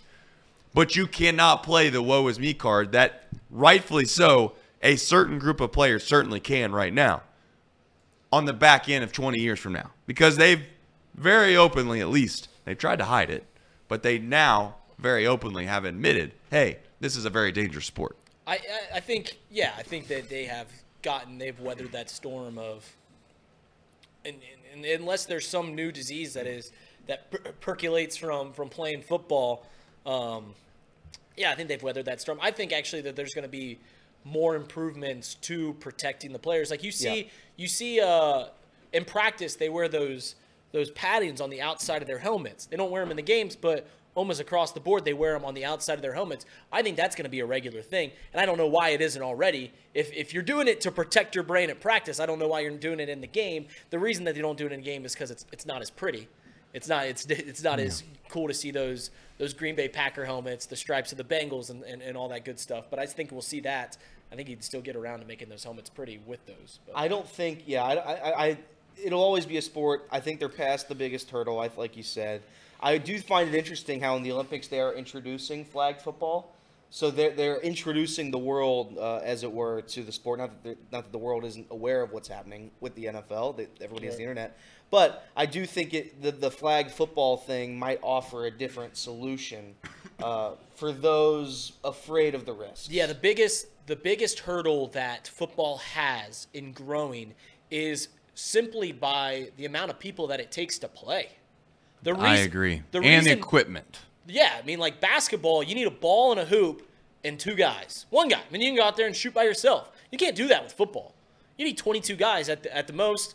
I mean, you can get away with playing with a football and just slinging around in flag football, but it's the fact that it takes so much infrastructure to play football, unlike other sports that are rolled around, like basketball, like soccer. We could play soccer right here with a football. You just make any box, and that's your goal. And it takes 2 guys, and you can play soccer. Baseball, even if baseball takes some infrastructure, but if you got a ball and you got a bat, you can play. Right? Football, you need so many people. You need so much infrastructure to play at some capacity. Correct. No doubt. And I mean, whether or not that the world will ever become, my answer is yes. 50 years is a very, very long time. If you look back at just society in general, 50 years ago, what was had to what is had now, significant difference. So I think that we're underestimating, and I don't say we're, but I think for folks that are thinking that it cannot be a global game, I think you're underestimating the amount of money that the NFL has, the amount of, I guess, interest they've already clearly shown. They're playing games that are meaningful games overseas already, putting teams that are playing in this league not at risk, but they're certainly putting them at a disadvantage. Does anybody disagree with the fact that they're already putting teams at a disadvantage by sending them to London, sending them to Germany, and whether or not you want to believe it makes that big of a deal, I don't know. When you fly first class, you're in private airplanes, maybe air travel isn't as big of a deal. But if you're going to convince me that every single game matters in the NFL, and it does, when you are stretching the boundary of competitive advantage a little bit, you're already kind of tilting your hand in the fact that the NFL clearly wants to make this a global game. The question is will the rest of the world enjoy the game? I don't know. I think it will. I really do.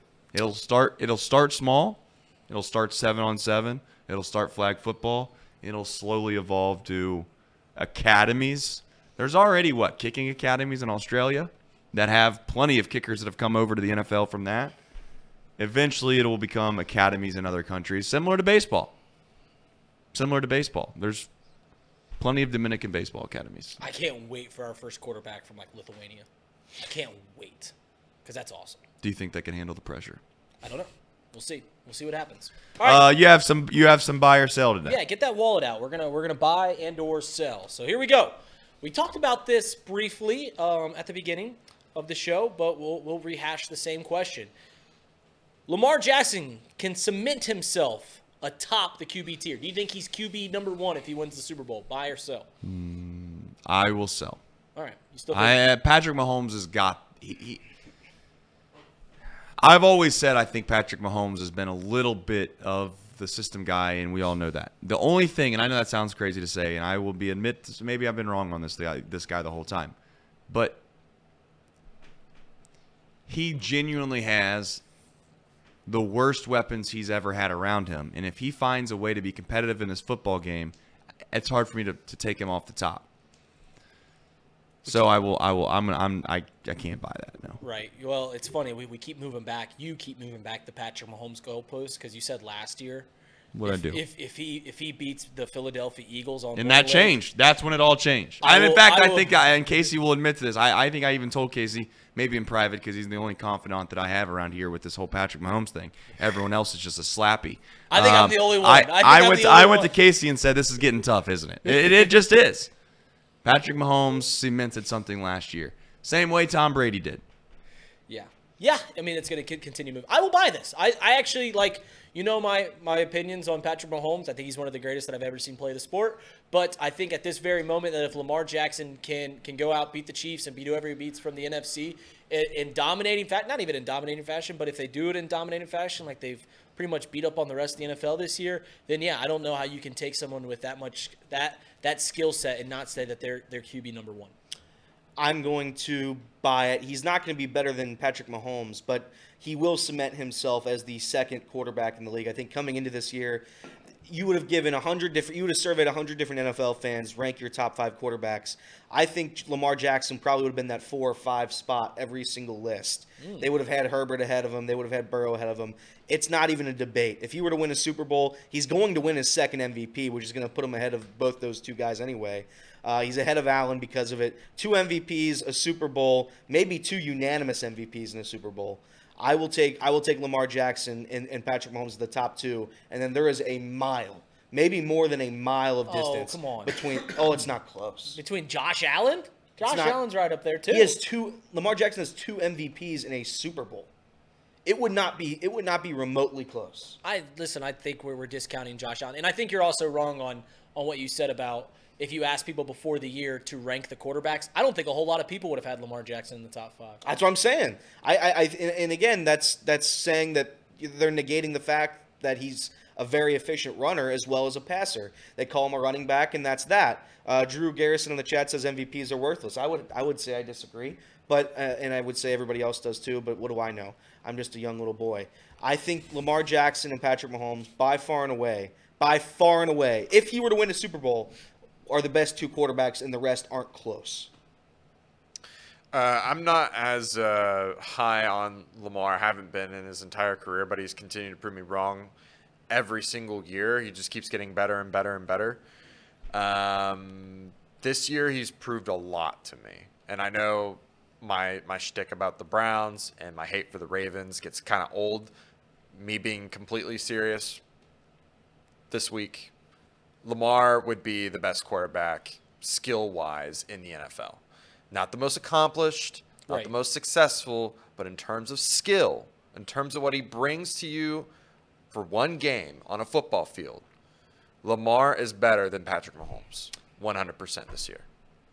All right. 100%. Well, he's gonna have to prove it this weekend. Yeah, I have remind me about.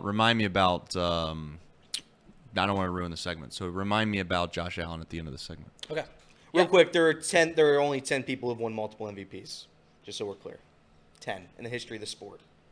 I don't know how you would argue that Josh Allen or Burrow or anybody is remotely close to him. I think Josh Allen is right up there. We'll talk about it later. Yeah, What's next one? I think those 3 would be in a tier of their own. But all right, we'll stick it in the quarterback talk. We'll do my favorite. Brock Purdy is the worst quarterback still playing. I'll start it off. I'll say buy. I'm buying this. I think he's clearly not better than the AFC quarterbacks. He's clearly not better than Lamar Jackson or Patrick Mahomes. So is he better than Jared Goff? No. Trace tried to argue if Jared Goff wins this game, does he deserve to be in the top tier of quarterbacks? I don't know about that, but I certainly think that Brock Purdy is the worst quarterback still playing. I'll go a step further. I think he was the worst quarterback playing last week. But I'm buying. I'm going to buy. I think Brock Purdy stinks. I think that's a fraudulent quarterback that has been blessed with the best system, scheme, and weapons in the NFL. Listen, I give him credit for capitalizing on the great people that he has surrounding him. But if you're telling me I need a quarterback to win me a game, I'm not going to pick him out of the other 4. I'm going to buy this. I'm going to buy this, but I also think it's not a hard buy, but it's an overreaction, clearly, to the fact that he did not play well last week, but he made some plays when it mattered. But he played pretty bad, if we're being honest. He did until that final drive. You shouldn't be able to win a game or get credit for winning a game and play as bad as Brock Purdy had. The last person that played really as bad as he did and got credit for winning a football game, although it gets brought up, is Ben Roethlisberger when he won his first Super Bowl. That being said, I think you guys are overreacting here a little bit with Brock Purdy. To act like this guy hasn't been pretty damn good, I think is being a little disingenuous. That said, I am going to buy this. He is the worst of the 4. I am going to sell. I think that award goes to Jared Goff, but that gets overblown because I think Jared Goff is right there. I think he's good enough to win a Super Bowl.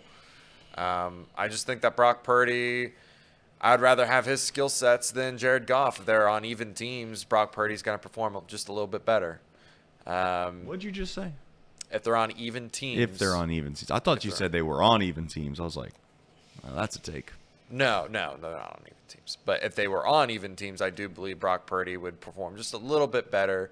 I think I don't know. I would have to go back and look at it. I haven't really looked at it, but I don't feel like Jared Goff has had very many game-winning drives this year. Brock Purdy just doesn't have enough opportunities to really look at. So I don't know. Does Brock Purdy have game-winning drives other than the one last week? No, that's the only one, but that's really the only opportunity that he's had to make one of those. I was gonna say because I think famously the other games that were just not even close, like losing the Bengals, losing the Eagles. Right. the Vikings game. Actually, he didn't. He threw an interception on that. They missed the field. They missed the drive. field goal against the Browns. I don't know. I like the skill set that Brock Purdy brings. I think he's more mobile. Jared Goff, he has to sit in the pocket, and if he gets any pressure at all, it's not going to go to the right guy. Whereas Brock Purdy at least tries to make the right throw, but is not as accurate. I don't know. It depends on which one you would rather take there. Brock Purdy's not a bad quarterback, right? Like he's not a bad. No, he's not just a bad not. quarterback. I don't. Why? I guess I think in he was a the way. worst quarterback that played last week. I think he's worse than Baker Mayfield. You lose. That's no, not happening. I think the 49ers would be better with Baker Mayfield than Brock Purdy. That's just wrong. But I like Baker Mayfield. You're putting me in a blender here. Okay. Here's the thing with this NFL quarterback thing. This is what I said at the beginning of the year to a certain extent about Jake Browning. I think a lot of these guys are pretty good, pretty serviceable. The league has never had better quarterbacks. All these quarterbacks. I just think that the delta between most of these quarterbacks is not as big as we want to make it out to be. I do, of course. Yes, Patrick Mahomes, Lamar Jackson. I don't know. There's a gap there. But my point is like, you're going to hate me for saying this. I just don't think that there's as big of a difference between Joe Burrow and Jared Goff as we want to make it out to be. I don't think there's as big of a difference between Lamar Jackson and Brock Purdy as we want to make it believe. Is there a difference? Yes. But I don't think that's as significant as we want it to be, personally, because it's an easier talking point. It's easier just to say, oh, they don't have a good quarterback. But Brock Purdy has shown that he's serviceable with inside of the system they play within. And if it was super, super easy for anyone to do, then I don't think we'd have as many quarterback issues as we do in the league. What we have is we have teams that are dysfunctional. We have systems that are broken. We have people trying to rush quarterbacks to be something they're not before they are. And then all of a sudden we act like, oh, they're the problem. And I'm a Packers fan. But at some point, is the rest of the league going to say to themselves, you know what? Maybe we should just try to adopt what the Packers have done, which is let's go find a guy we think is very, very good. Let's make them sit for 3-4 years. And then once we feel like they grasp the whole thing, we aren't just going to throw them to the wolves. Yes, there's a Joe Burrow every so often. There's a CJ Stroud every so often to where they come out in the league and they're ready to go and they look the part. But how many times have guys like Baker Mayfield have got put in positions, maybe you can convince me like Justin Fields, Bryce Young is going to be put in that category now, to where they play on a bad team or they play on a team that's not ready to have them produce, and then we cast a shadow on them and say they're bad. That happens more than we want to give credit for. Yeah, there's no doubt about it. There's no doubt about it. But next buy or sell. Next buy or sell. We'll go over to the AFC. The Chiefs have the least to lose this weekend. Ooh. Who starts that off? Elliot? I'll start it. The Chiefs have the least to lose this weekend. I will buy. I don't think they lose anything this year. And again, this is just not to be what Reed is a Cubs, Chiefs, Notre Dame, Slappy. Steelers, Slappy over here. But Patrick Mahomes and this team, clearly the offensive side of the ball has not been what they've been in the past. They've had 40-plus dropped balls this season, which leads the league by far. So, no, I don't think they have any – Patrick Mahomes certainly has nothing to prove. This would just be an add on the legacy, add on the dynasty that they've created in Kansas City. So I would agree. Trace? I've not bought anything more than that one. Right. Yep. That one's a pretty easy one for me. This Chiefs team's already overachieved. They have. It pains me to say that. And I'm so sick and tired of seeing them. I'm so sick and tired of hearing about how Patrick Mahomes is great. I just am. And maybe it's hatred. Maybe it's bias. But that's exactly what it is. Definitely seems like to me, someone convinced me otherwise, that these guys get every single benefit of the doubt known to mankind. I just want something to not go their way. Like, I want game-winning. I want on the final drive, Patrick Mahomes to get sacked and there not be a holding penalty. I want him to get sacked and there not be roughing the passer. We'll see if it happens. It's not going to. They're going to go to the Super Bowl. Casey Root? The only other team that doesn't have much to lose is the Lions, and I feel like they've overachieved this year. But I don't think it's. I think, like most of us agree, I mean, the Chiefs have way overachieved, and they don't need another Super Bowl win to cement anything. They're still going to be regarded as a great team. So yeah, I think I'm gonna buy this. Chiefs they got nothing to lose here. Opposite way is the Niners, right? I was gonna say, yeah. The better question is who has the most to lose, and it's pretty clearly the Niners, based off of how weak the NFC is, how they've looked like they've dominated that, and you have some very serious conversations to be had. They are one of the best quarterbacks. Well, that's the other take about Brock Purdy that I have is he's probably the worst position on their team, but at least position group. But yeah, clearly the Niners have the most to lose. The Chiefs have the least to lose. If you're the Ravens, you start asking like, man, if this team couldn't get it done, who could? Lions going to look at themselves and say, will we ever get back to this position? I think they will. Not to tease the next buy or sell. But yeah, the 49ers clearly have the most to lose to where if they don't get it done this year, they don't have to win it all. They've got to win this NFC Championship. I think they have to win it all. Okay, fair enough. Which, by the way, dead wrong. I was dead wrong. I looked at the look-ahead lines. 49ers would be favored by, regardless of what team they play. So I was dead wrong on that one. The final buy or sell is, and I've talked them up a lot, buy or Chiefs. sell. Lions are perennial contenders. I'm buying this. I think this Lions team is very good. I think that they are good. Like everyone wanted to talk about how good that Texans team was. I still think there's a lot of holes on that Houston Texans team. I watched this Detroit Lions team play. They've got good weapons. They've got all-pro linemen. They've got a good pass rush. They've got some decent guys in the secondary.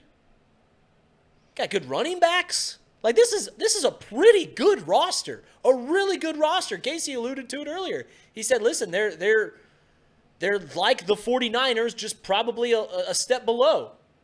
This is a really good roster. I'm buying that the Lions are here to stay in the NFC. I'm going to sell, and that is because I don't believe in Detroit. I don't believe in their sports teams. I certainly don't believe in the Detroit Lions.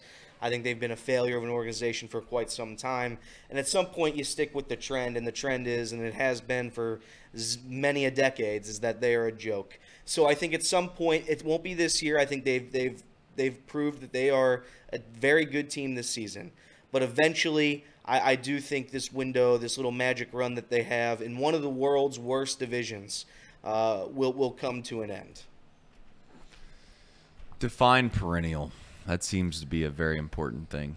Like, I'm not... How many years we talking? I mean, like, for the conceivable 3-4 years, like the Will they win the NFC North more than 2 times in the next 4 years? I guess what I'm asking is do you think that this team can be considered an NFC champion for the next few years? Like, will they be competing for an NFC championship game? I'm not saying maybe in that game. Like, the Bills compete for an AFC championship, even though they haven't been to the game, because they're one of the best teams in the AFC.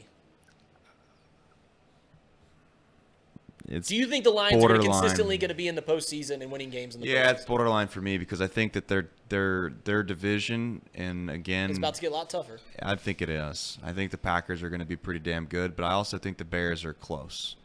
I think the Bears, no matter who they go with, I'm telling you, the Bears team itself is better than people want to give it credit for. They have a quarterback that's not been really that good, and they are within a 3-point spread on almost every single game they play. So you're telling me they get the number 1 pick and then they have another first round pick? Like, at some point the Bears are going to be pretty decent. So for that reason, I think the Lions will end up being a team that's like the Lions might be. They'll be like the I don't want to say the Chargers, because I think they might be a little bit better than the Chargers, but I could see them being like the Chargers, where they're supposed to be good, and they had one good run, although the Chargers really didn't have any good runs. Chargers have been to the postseason one time, and They have, but I'm just saying in general, when people bring up the Chargers, they give them a lot of credit. Similar to why I think Josh Allen gets way too much credit than he does. But I'm going to say no. I'm selling that. Casey. Lions, the next 3 or 4 years being playoff contending team. I'll buy that. I think, like I said, they are like a step below the 49ers. I think they've done a lot of retooling, building, and I mean, I called it last year, saying that was a playoff-worthy roster. They just hadn't figured it out just quite yet. And the guys that they got this last draft, I mean, all of them have really been phenomenal. Gibbs, we got the Sam Laportas, we have Jack Campbell. I mean, the list goes on and on. Brian Branch, like those guys. They've just hit a lot of good picks this last couple of years, and it's hard to believe that they won't get it right again at the rate that they're at. So, yeah, I'll buy it. I think they're a playoff worthy team, NFC championship worthy team. Next couple of years.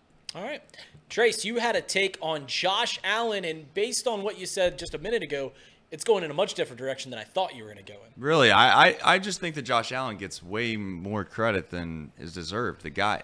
If we're going to give precedent to people that do things in regards to winning, he's not done that.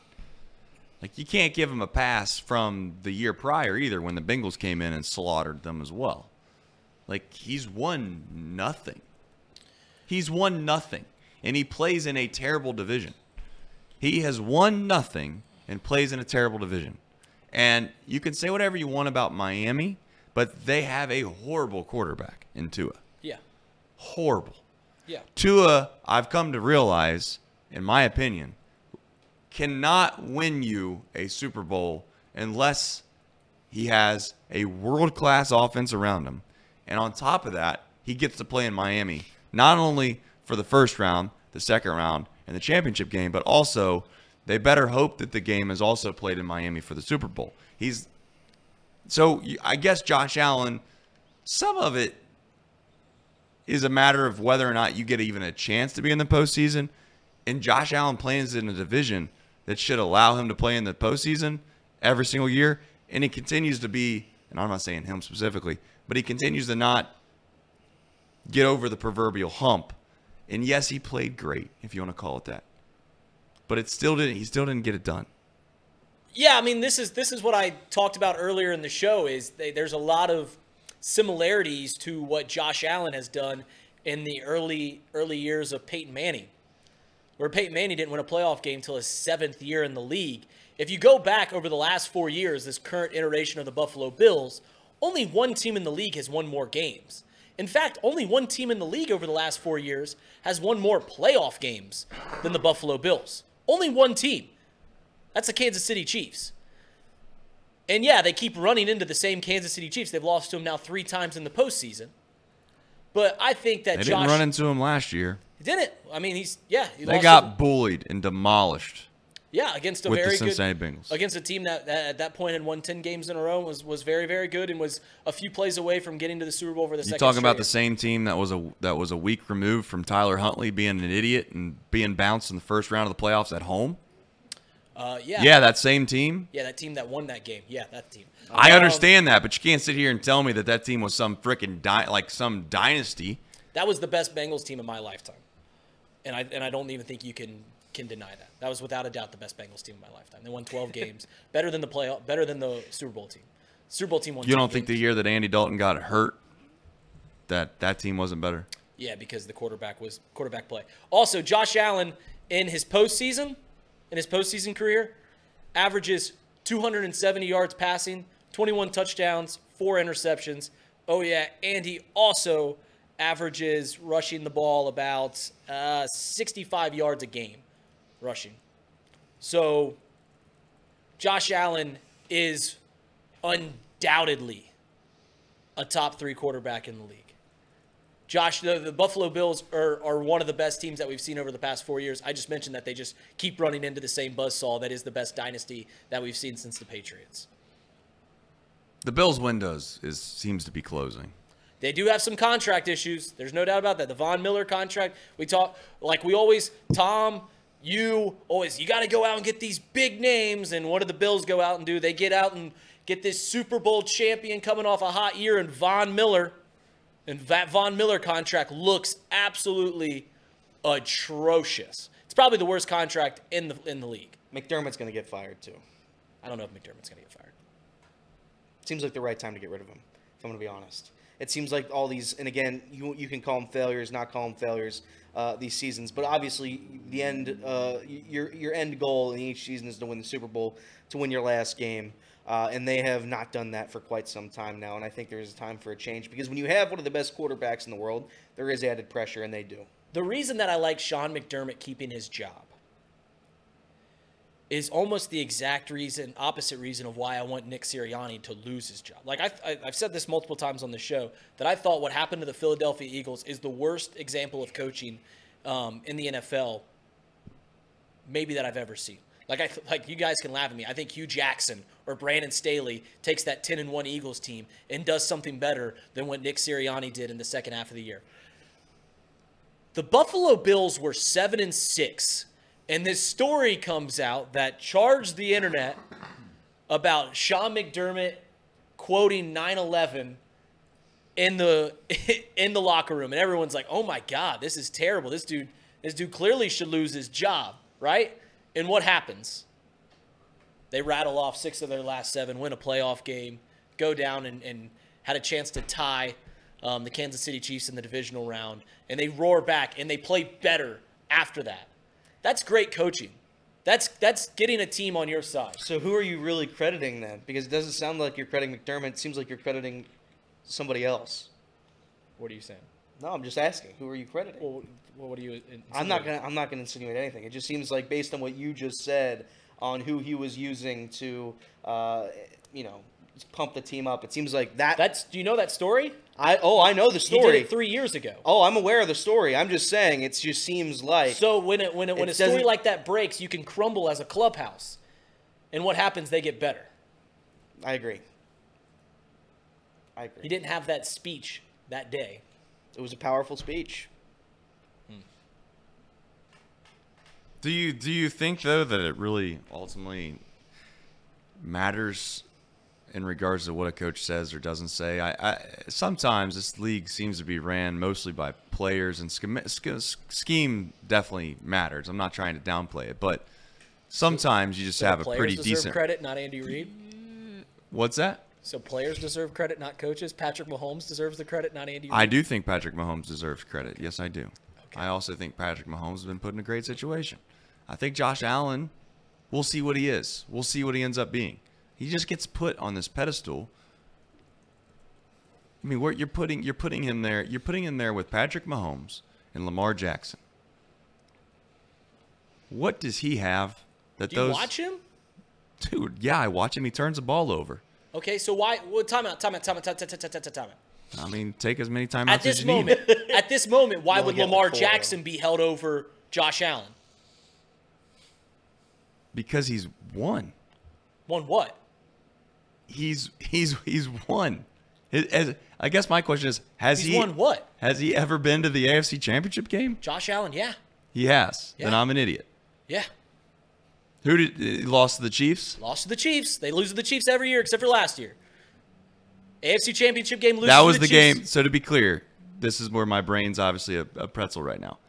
You're telling me that that they blew the game against the Chiefs to get to the Super Bowl the year that the back and forth with 13 seconds left? That was in the divisional round. Okay, then it was a year before that. Correct. Got to use the MVP thing, Coach. Okay. The MVPs would have helped you out there. What's that? No, listen. If you're one of I know the MVPs with Lamar Jackson has 2 playoff wins. Josh Allen has 5. I also Lamar understand. has 2 MVPs. Josh Allen has. He has 0. I get that, Right, but I also think that twice. that suggesting that Lamar Jackson and Josh Allen are the same player. I'm not buying that. I'm just saying, like, if we're gonna like say that Josh Allen doesn't get put in the same category as Lamar Jackson because Lamar Jackson has achieved more. To me, that sounds a little freaking silly because they've had the exact same career other than the one MVP that Lamar Jackson's won, and presumably the second. So if Lamar Jackson wins this weekend, are you gonna separate him? I've already said that if Lamar Jackson wins the Super Bowl, he's the top of the quarterback chain. But I still think that Josh Allen's right there. I just don't. When I watch the football game, And when you I watch, don't see Josh Allen anywhere near Lamar Jackson. I just don't, man. when I watch football, there are Well, because he makes some fun plays. He does some whirly birds and runs around, gets 7 yards on a scramble. Is he a fidget what does spinner? Lamar Jackson do? Is Lamar- Josh Allen a fidget spinner? Is Josh Allen a fidget spinner? Who has scored more touchdowns over the past in the last 4 years than Josh Allen? Nobody. I'll tell you what. One thing Lamar Jackson has to do. He has to play the Browns, the Bengals, and the Steelers. I'll tell you who. fair point. I'll tell you who he doesn't. That's a fair I'll point. tell you who he doesn't get to play. The Dolphins. Played him this year. The Dolphins What's that? have won 10 games in the last 2 years. Yeah, and there are nobodies when it comes the to the Patriots tournament. who won 10 games. 2 There's years never ago. been a bigger fraud in the NFL. It is the Miami Dolphins. What about the Jets? They were pretty good. Jets are historically pretty bad. Good job, Who's the Trace. other team in their division? Oh, yeah, that's right. The Patriots. When they lost Tom Brady, magically the Bills became good. That must have been a coincidence. Yeah, I mean the Bills made the postseason when Tom Brady was still there. His last year. I mean, yeah. You're saying they were good after he left. And Just they saying. made the postseason. My point before is that it's just not the same division either, which matters a lot to me. I don't know how. In all seriousness, as we're talking about this Josh Allen thing, I think the craziest take that you've said is that you watch Josh Allen and you're not amazed by him. I think he has great plays, yes, but I'm not putting him. Have you been watching him then? Because he's up there like Patrick Mahomes, Lamar Jackson, Josh Allen, and then the guy actually that I fall in love with too is Matt Stafford. Does similar incredible stuff. I don't know. We'll find out if I'm wrong. He gets to play longer. Hopefully he has a long, injury-free career, and we'll get to see what Josh Allen ultimately ends up becoming. I'm just not going to put him in the same category as Lamar Jackson and Patrick Mahomes. Not happening. Under any circumstance. Don't care. I don't care if Lamar Jackson loses this weekend. Don't care. But I'm pretty sure if Lamar Jackson wins the Super Bowl, he still has a worse playoff record than Josh Allen. what are you going off of percentage, I guess? Is that what we're doing? Yeah. All right. Gotcha.